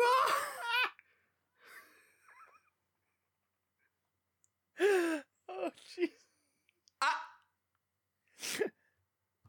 You broke him, Sam. You broke him. He's gone. He's gone, Sam. You killed him. Pickled in time. I don't know what... They'll be driven insane. I don't know what I'm reading. This one's slightly more coherent. This one comes in from Alistair. It says, Dear Benton, which is me, and Benson, which is you. All right, okay. I have recently been trying to get into comic books. Just open them. Read the pages, turn the pages. If the pages are stuck together, maybe ask the person who gave them to you why. Sometimes they come bagged and boarded, but you just have to lift up the flap and pull them out. It's fine. And I've been recommended the Marvel Ultimate Universe, particularly Ultimate Spider-Man. Yeah. Not a bad show. I have fond memories of playing Ultimate Spider-Man and Marvel Ultimate Alliance on the PS2, and collecting the comic book covers really warming me to the art style. One big concern I have is the black cloud that hangs over the Ultimate Universe, Ultimatum. No. Is it still worth reading through Ultimate Marvel, knowing how it all ends up? Or are there other runs in the 616 that are worth reading instead? Look forward to hearing from you, Sergeant. Alistair. P.S. Hamilton is great, isn't it? It is. P.S. Hamilton is great. To be honest, Ultimatum's not the end of the Ultimate Universe. Ultimatum's... I think in the grand scheme of things, Ultimatum's not even really the halfway point of the Ultimate Universe. No, we have Ultimatum, and then not too long after that, we have... One second, what's the name of it? I can't see it, but there's one with Galactus in it. And then after that is Secret Wars, which is officially where the Ultimate Universe actually ends. Yeah, that's where it properly ends. But I think the best thing to do is just follow the spiders. Like Harry and Ron, follow the goddamn spiders. Read Ultimate Spider-Man. Stick with Peter chronologically. Stick with Miles chronologically. And if you can't say goodbye to him after Secret War, leap into Miles' 616 books. And if there's a character that you like in the Ultimate Universe, then look for a modern run of them in the 616. And if it's a particularly recent run, like in the last 5 years, they'll probably have integrated elements of whatever the Ultimate version was into the 616 version. Yeah. But yeah, Ultimatum isn't the end. No, of 616, it's also not worth paying full price for, like recommended retail price for. Yeah. So my recommendation would be find a secondhand copy of it for cheap if you really do want to go, fuck it, I'm diving in, why not? Because it is awful. Ultimatum is awful, but it's like, it's so glaringly awful that there is entertainment value to be derived from it. The other option is go to Comic Pop's YouTube channel and watch their back issues on Ultimatum. Or Sal will tell you the whole story. if you've got a bit of money, buy a year's worth of Marvel Unlimited and just read them at your leisure, because all the Ultimate stuff's on there. What's it at now? Is it like $59.99 or something for the year? It's like $60 for a year. Yeah. Yeah. So not a lot at all. Whatever's on there for how much. All you the get Ultimate stuff will be on there. Yeah. Certainly all the Ultimate Spider-Man stuff. I don't know if the Ultimate Marvel Team Up stuff's on there actually. But AKA here's extra Ultimate Spider-Man stories, but we're going to make them really hard to get hold of. I have the massive trade paperback collection of all the Ultimate Team Ups, and even I have to be like, so when the fuck do I read these, and when the fuck do I forget that any of them happened because they're all non-canon except for the Lizard one? The trick is just don't read them. But they're fun. Just don't read them. The Fantastic Four one's layered with Easter eggs. The Lizard one's a great horror story. It's like Ultimate Adventure. Just don't read it. But the Man-Thing issue's really good. Did you ever read Ultimate Adventure? No. But I read the shit out of Ultimate Team Up. The one with the Batman and Robin pastiche. No, I never did. Oh, it's not good. Oh. It's not good. Oh, so this is why I didn't get into the Ultimate events after a certain point, and I just stuck to Spidey. Yeah. Oh, it's one of the early ones because it was one of the. Remember when there was that period where there's like 3 dueling books, and it was like Ultimate Adventure, Trouble, and Marvel. I heard of them, but I never got any of them. Yeah, it was like from that period. It was early Ultimate stuff because it was when it still had the unified branding of the sidebar title. Yeah. So it couldn't have been any later than Ultimates Volume 2. Then it could have been any later. Oh, it was way before Ultimates Volume 2. Okay. Yeah. It was like probably around the time of Ultimates Volume 1, if not a little earlier. Hulk kill Freddie Prinze Jr. Yes, Hulk do kill Freddie Prinze Jr. So, yeah. Yes, Hulk do kill Freddie Prinze Jr. Read Ultimate Spider-Man. These are words we just said. Fuck me. Read Ultimate Spider-Man, and if you like any of the characters in the Ultimate Universe, then you want to read more of them, have a look for the 616 versions. This one comes in from Jack. Jack, the man with the backpack. Hello, my lovelies. My last email was just as the coronavirus pandemic put us all into lockdown. Since then, I have been saving your videos for one big binge, which I'm going through right now. Whilst writing this, I am watching your 4th anniversary. Hey! Oh. Today on the 14th of... serious note. Oh.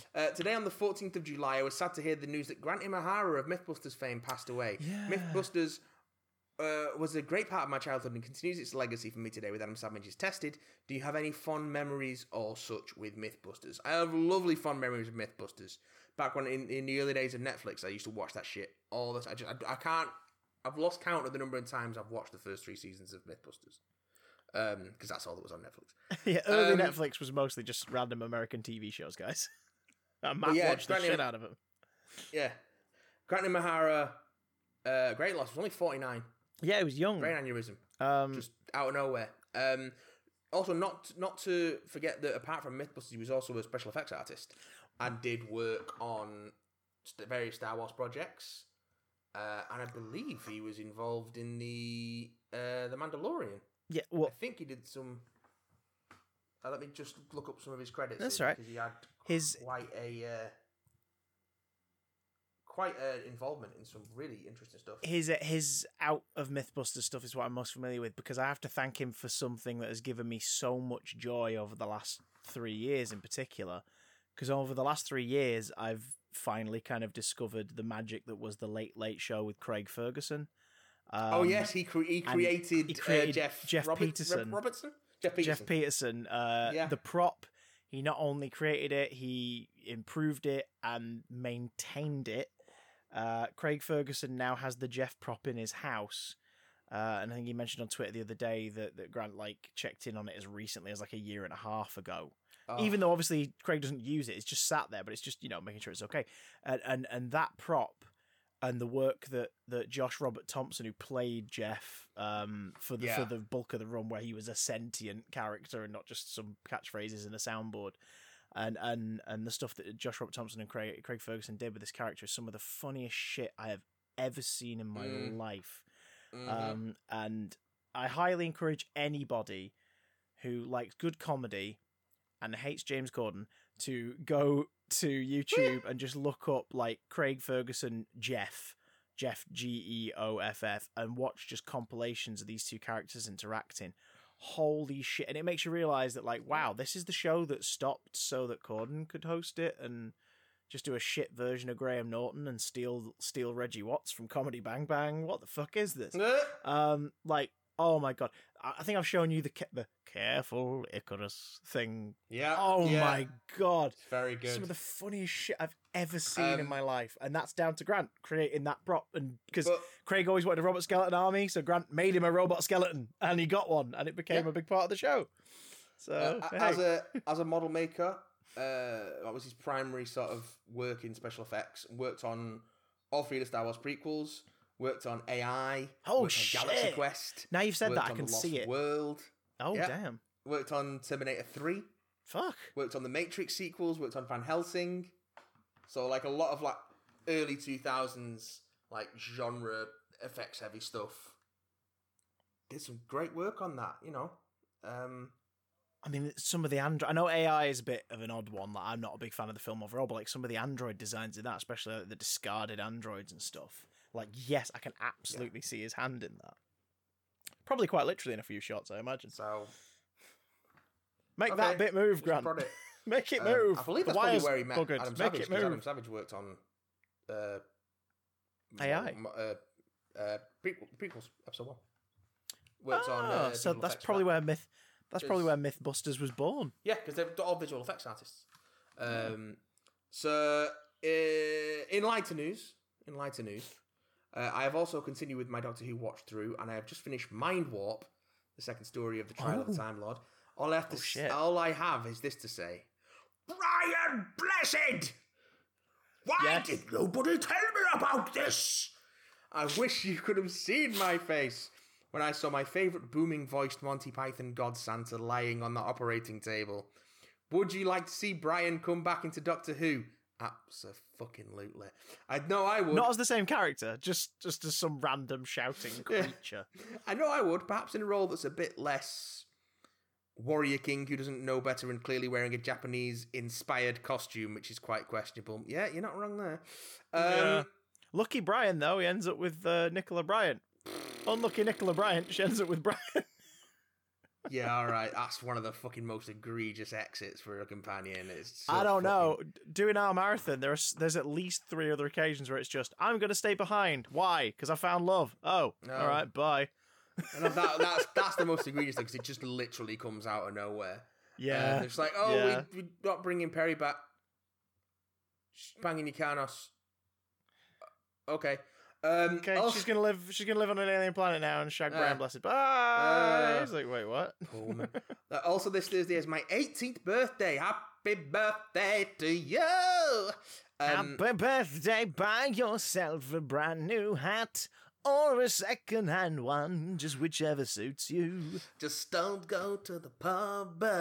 And if you leave the house, wear a mask. I'm both excited. I know you're 18, but have your first drink at home. Don't risk your life. There we go. That's our birthday song. I'm both excited and scared, but mostly because it means that my time in university will start soon. Now, that is exciting and scary. But it's going to be great. Scary. Keep on keeping on, my big damn boys. Bless your eyes. Jack followed up, just as a reminder, with also a fuck off Google. Last one. You rang. Last one comes in from Twitch regular Chewy Mort. Always a friendly handle. Not really face, because, well, I can see their face now because I've got their email. But not on Twitch, so they're just a friendly handle. Good evening, Messrs. Johnson and not Johnson. No relation. Inspired only slightly by a certain other pop culture podcast featuring hosts of a regional dialect, please talk about your fan casts for future Transformers properties. For instance, as magnificent as Peter Cullen is, perhaps Matt Berry for Daddy Optimus?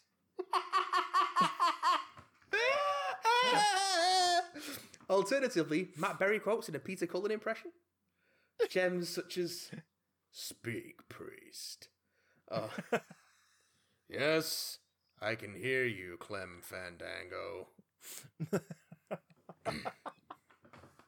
Please, dress up as my sexy dead wife. Ray Purchase, you are the most homophobic actor in all of London. What is this? Gay for pay? I don't like to see grown men kissing toast. I don't see what the fuck it's got to do with you. Who can forget? You malnourished pimp with your World War I facial hair and your sister's clothes. Sister's clothes.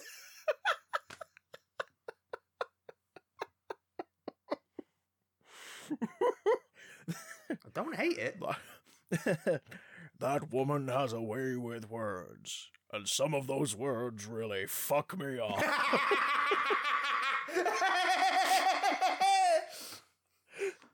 Matt Berry as Optimus Prime. Freedom is the right of all sentient beings.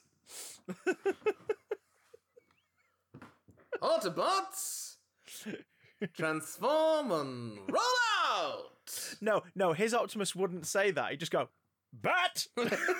Just No, turn he into wouldn't say trucks. bat, he'd say truck. Truck!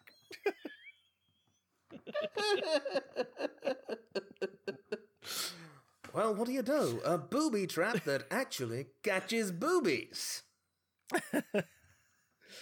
Yes, that is a line from an episode of the That is a cartoon. line. It's That is pretty a fucking line. great. That's a true thing. A booby Oh, trap that God. actually catches boobies.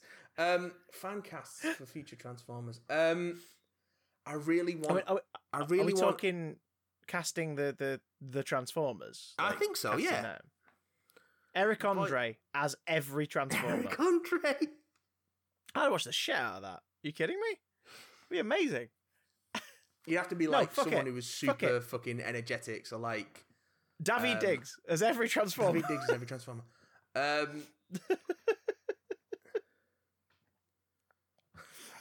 Can we have? Can we have Dan Harmon as Bird Person doing Soundwave? And what would that sound like, man? Ravage. Eject. Operation. Spying. Sure. Lord Are we going to put a Megatron. filter on his voice at all? Nope. Or... No, just Nope. as... I don't want to let Justin Roiland anywhere near the fucking thing because I'm sick of No. hearing his two voices.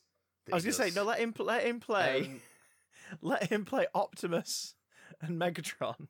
no. It's No. like, I'm going to defeat No. you, No. Megatron. Hate it. Hate Oh, it. Hate it. We Optimus Prime. In any other context than Rick and Morty, when I hear Justin Roiland's voice, I just go. Earl of Lemon Grab.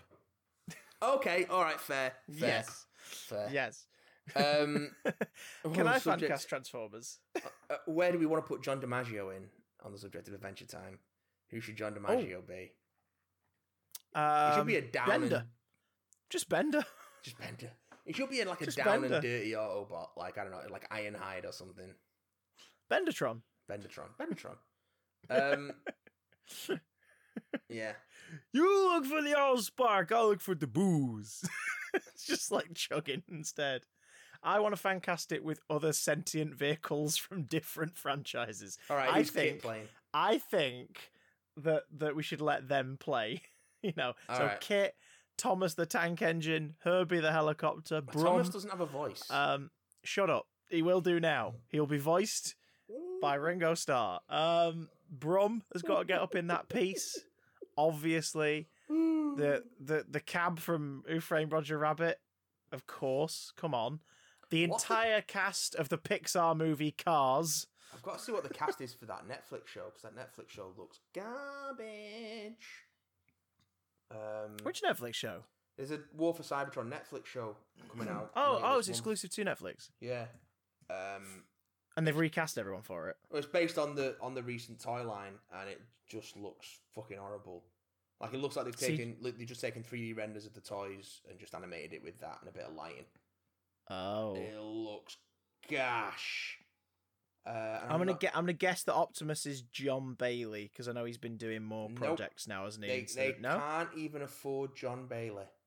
Oh shit! This is Transformers. They make money. What the hell? Jake Fushi is Optimus Prime.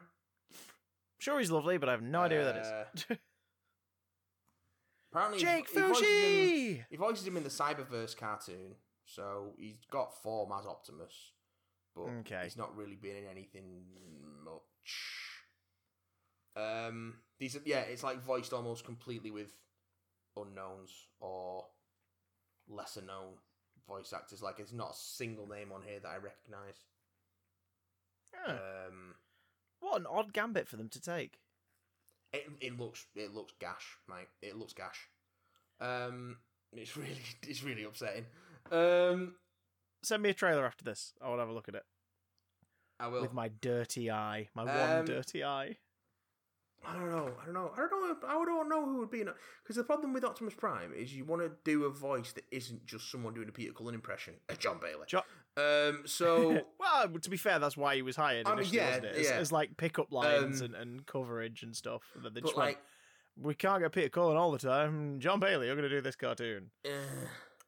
Gary Chalk did a decent job as Optimus Primal in the Beast Wars cartoon, but again, it's like you just bring it back Optimus Primal. In terms of like, if who's got a voice that can.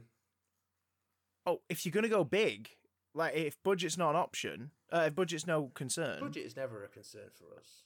Josh Brolin. He's got the natural gravel to his voice. Josh Brolin would be a better Megatron. You think? He's got an air of menace to him. He does, but I want to hear that warmth. I want to hear that warmth that he exudes on his Instagram feed. Sam Elliott. Fuck off and take my money.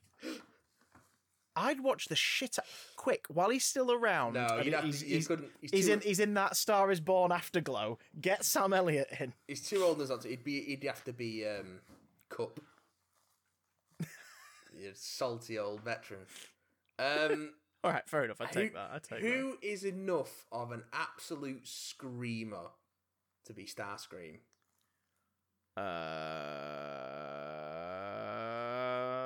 Think of somebody who shrill as hell. Yeah. I'd say Chris Rock, but after that monologue he gave about animation work being super easy, I don't really want to give him any voiceover roles ever again. Yeah, that's fair. Did you have I ever showed you or lent you I Know That Voice, the John DiMaggio documentary? I think we watched it together. Oh, in bed? Maybe. Because there's that brilliant bit where they play the Chris Rock piss-takey monologue about voice acting being the easiest gig in the world. Yeah. And then later on you hear it again, and it eventually reveals that it's Eric Bauza, who's the current main Looney Tunes guy, is the one actually performing it that time, and you're like, oh shit! Yeah. Dude's got skill. Yeah. I've seen some of the new Looney Tunes cartoons as well. They're really good. They're on HBO Max, but some have made their way to the internet for people who can't get hold of them. What? That never happens. They're really good. They are really, really, really good. They're like the most recent Mickey Mouse cartoons level of good. They're fucking hilarious. Worth a look-see. I have to get John Mulaney in there, but I don't know who he'd be. He'd be like a proper Poindexter character. Shit. Now you've said that, Nick Kroll for Starscream. Oh yeah, absolutely. Because dude can screech. Yeah, Nick Kroll would be a decent Starscream. Who's Starscream's sort of most constant companion? Who does Starscream tend to rely on? Well, he has his two mates, Skywarp and Thundercracker, the other two Seekers, who are just palette swaps of him. Oh, great. Well, there you go. Have John Mulaney voice them. Yeah. There you go. It's a big mouth, oh, hello, Easter egg. Who else we got? Rabbit shouldn't have a voice. None of the animals should have voices. Can Weird Al voice one again? He didn't voice anyone in the thing. Not in the movie, but he's played one in a series since. Has he? Yeah, I'm sure he has. I'm sure Weird Al has played a Transformers. I'll look it up because I'm sure. Probably Wreck-Gar then, because they used his song for the Junkion sequence in the movie. So have him play Wreck-Gar again if you're going to do Junkions, or have him play someone have him play Jazz for a laugh. Oh yeah, Now you've said it. Hang on, yeah, Weird Al has his own page on the Transformers wiki. Well, he will, because TF Wiki is bonkers. He's played Wreck-Gar. Yeah. TF Wiki is one of the best... And the Sumdac Systems Technician. TF Wiki is one of the best wikis I've ever read, because it's written so knowingly and so tongue-in-cheek. Like, there's no, like, sort of, this is professional record keeping, and we're going to be really clear and analytical about this. It's like, no, this is fucking stupid, and we're going to be very clear that this is fucking stupid. Like, Speaking of, Weird Al, the reason why he's got a wiki page isn't just because of Dare to Be Stupid being on the soundtrack for Transformers the movie. Okay. Isn't just because he's voiced two characters in what was Garbage In, Garbage Out was an episode of Transformers Animated, probably. Yes, Transformers Animated. So he voices one character in that and Wreck-Gar in, doesn't say which version. Probably Transformers Animated. Yeah. But he also is mentioned in the Dark of the Moon novelization. And the IDW movie comics, Bumblebee uses samples of his voice to make an argument to Sam Witwicky. Brilliant. So Weird Al's in there, and I think he should play every Transformer. I probably wouldn't bring any of the movie cast back. No. Not even Frank Welker. With exception of... As much as I love Frank Welker, just like, give the man a rest. He's done his job. He's done his job. No, he's not. He'll be there forever. Conroy would be a great Jones for... Conroy? Kevin Yes, but modulate him. Mark Hamill would also be a great Starscream, but he'd just be doing the Joker again. Hamill would probably give good Megatron, to be Hamill fair. would give good Megatron, actually. He would give good Megatron. But if you wanted to do, like, sagely Autobot, like, again, like Cup or Alpha Trion or one of the older Autobots like Ironhide, you could go Hamill with that as well. I mean, you could, on the Hamill train, Ford wouldn't be a bad Prime.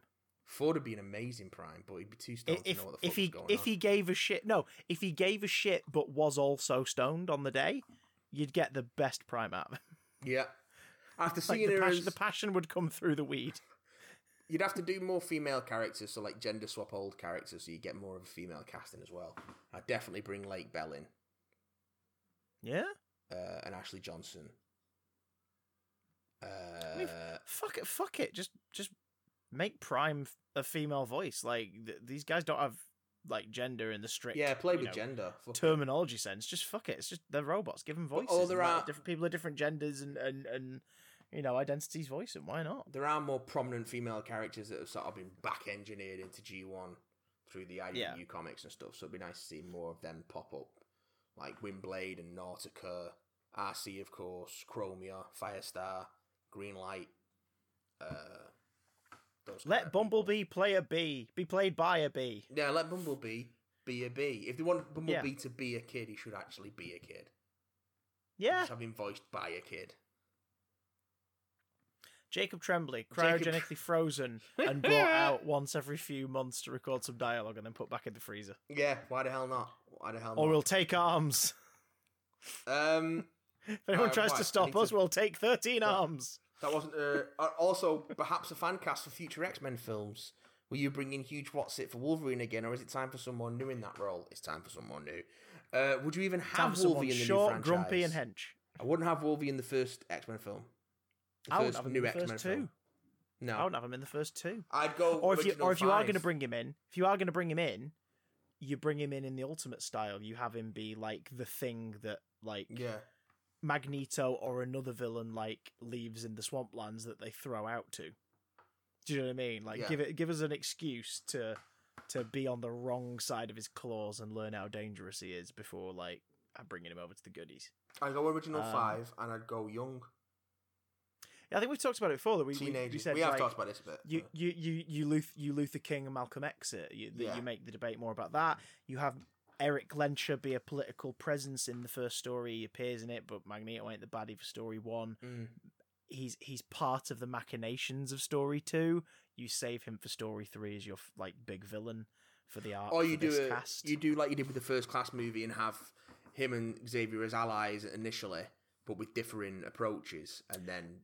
Whatever. Yeah. The thing that they are brought to conflicts by how the first story ends. I don't want Xavier and and Lencher to be main characters, though. I want Xavier to be the Dumbledore of it all. Yeah, the Nick Fury. Do you know what I mean? Like he's there, and of course he's the reason why everything is everything, and he gets his alas earwax scene with Jean or Scott, whoever we make our main character out of those two. Do you know what I mean? You have that. You make the first movie a small, simple story of these kids at this school that's, it's known about, but it's not really known what they do specifically yet. And the enemies of the first film, it's a simple scrap. Your first enemies are a group of kids who are being pissy and terrorizing stuff, who are calling themselves the Brotherhood. Yeah. And you have the 5 school students be like, we're going to stop them. Like, we'll go stop them. Like, they're going to ruin everything that, like, the professor wants to build, and let's go and deal with it. And you're essentially adapting sort of parts of X-Men Evolution into a film. Harry Potter meets X-Men Evolution. And you cast Giancarlo Esposito as Magneto, because fucking come on. Like, I watched stay old with those characters if you want, or purposefully cast them sort of around 40, 50, so you can do more with them as the films progress. But I don't mind them staying older, just so it means the younger stars and the mutants that haven't had a good focal point get more screen time in this iteration. I watched The Vast of Night recently on Amazon Prime. Yes. Great little Twilight Zone-y sci-fi movie. Yeah. And the 2 leads in that, Sierra McCormick and Jake Horowitz, would be a very, very good Scott and Jean. Okay. That's a good shout. What's it called again? Vast of Night? The Vast of Night. Okay. I'll have to give it a look. Good, man. It's good. Spooky. And you make Mojo or Arcade the villain of your second film. Yeah, alright. Because I want to see the kids like put through the ringer by some super maniacal, like, I have the money to make this happen, or I have the land to make this happen. Bad guys just like, I'm just going to throw you guys into a fucking maze of death and see what happens. This will be fun. Because we've not had that before. And if you do Mojo World, you run the risk of being a bit too similar to the Contest of Champions in Ragnarok. So you need to make it different. But, maybe you go Mojo World more in the style of Ultimate X-Men, or like the way Deadpool kind of does a reality show version of his mercenary shtick in the Ultimate Spider-Man game, where it's like, hey everybody, Deadpool TV, so I'm going to kill this kid in the blue and red jammies, and you guys are going to watch it. Let's go! Very good. Oh, he's wearing the black jammies. I wonder why he's wearing the... Oh my god, its arms are growing. So yeah. You could do that. And then the third film, you do Magneto, and that's where you whip out your Sentinels and things like that, and you start to, like, the Sentinels should be specifically designed to take down Magneto's heavy hitters who are doing something big. Yeah. That way you get them, but it's not like the MCU doesn't suddenly become a world where robots are policing children. Do you know what I mean? You can have it so that they're an obstacle designed to fight the villain, who the villain can then fuck around with and turn on the heroes for a set piece, and you get your Sentinels and, that kind of stuff. Okay. Just give me a good Fantastic Four movie. I just want that. Yeah. I just want a good Fantastic Four film. Come on, please. Please. Do it. Give me Doom. Give me good Doom, but save him for the sequel. Yes. Yeah. Yes. Movie Bob's take, like, I don't necessarily agree that they have to be time travel thingies, but it works. Yeah, it's I think a good that's a good idea. Plan. It's like, these guys were lost in the 60s, and it's how you can sort of like, and I think it'd make an interesting social commentary as well as like, reconciling 60s values with modern sensibilities. Yeah. There's stories to be told there. And tell them they shall. But we shall tell no more stories on this podcast because it's over. No. Well, on this episode anyway, because this episode's over. The podcast as a whole isn't over. Yeah. We're going to be back next week. This is the last episode, guys, of this week. Yeah, it's the last episode until the next one, which will be next week. Yeah. 212. 212? This week, isn't it? 212. Thanks. Year of our Lord. This is the Mayan Apocalypse number. Thanks, folks, for 212 episodes. Yeah. And send your cake and blood tributes to bigdamcontact@gmail.com. Yeah. Praise at the altar of Big Damn Cast on Twitter. Yeah. Bear witness to our glory and spray silver paint on your mouths whilst watching twitch.tv/BigDamnStream. Witness him. And and catch all of our gunk and spunk and drunk in the chunk to YouTube's Big Damn channel. That's where we send it all. When people say, what are you going to do with all those lumps? We say we're going to get you drunk, get you love drunk off our YouTube channel, Big Damn channel. I need alcohol. I don't know about you. Content for the content god. That's what I say. Mr. Content must feast. Mr. Content hungers. We shall appease him. He starves, Matthew. He now starves. we must go and fill his gaping maw. Oh, it does gape. Void, which opens in his face. You're picturing the same thing I am. This is a Raw podcast. Thanks, everybody.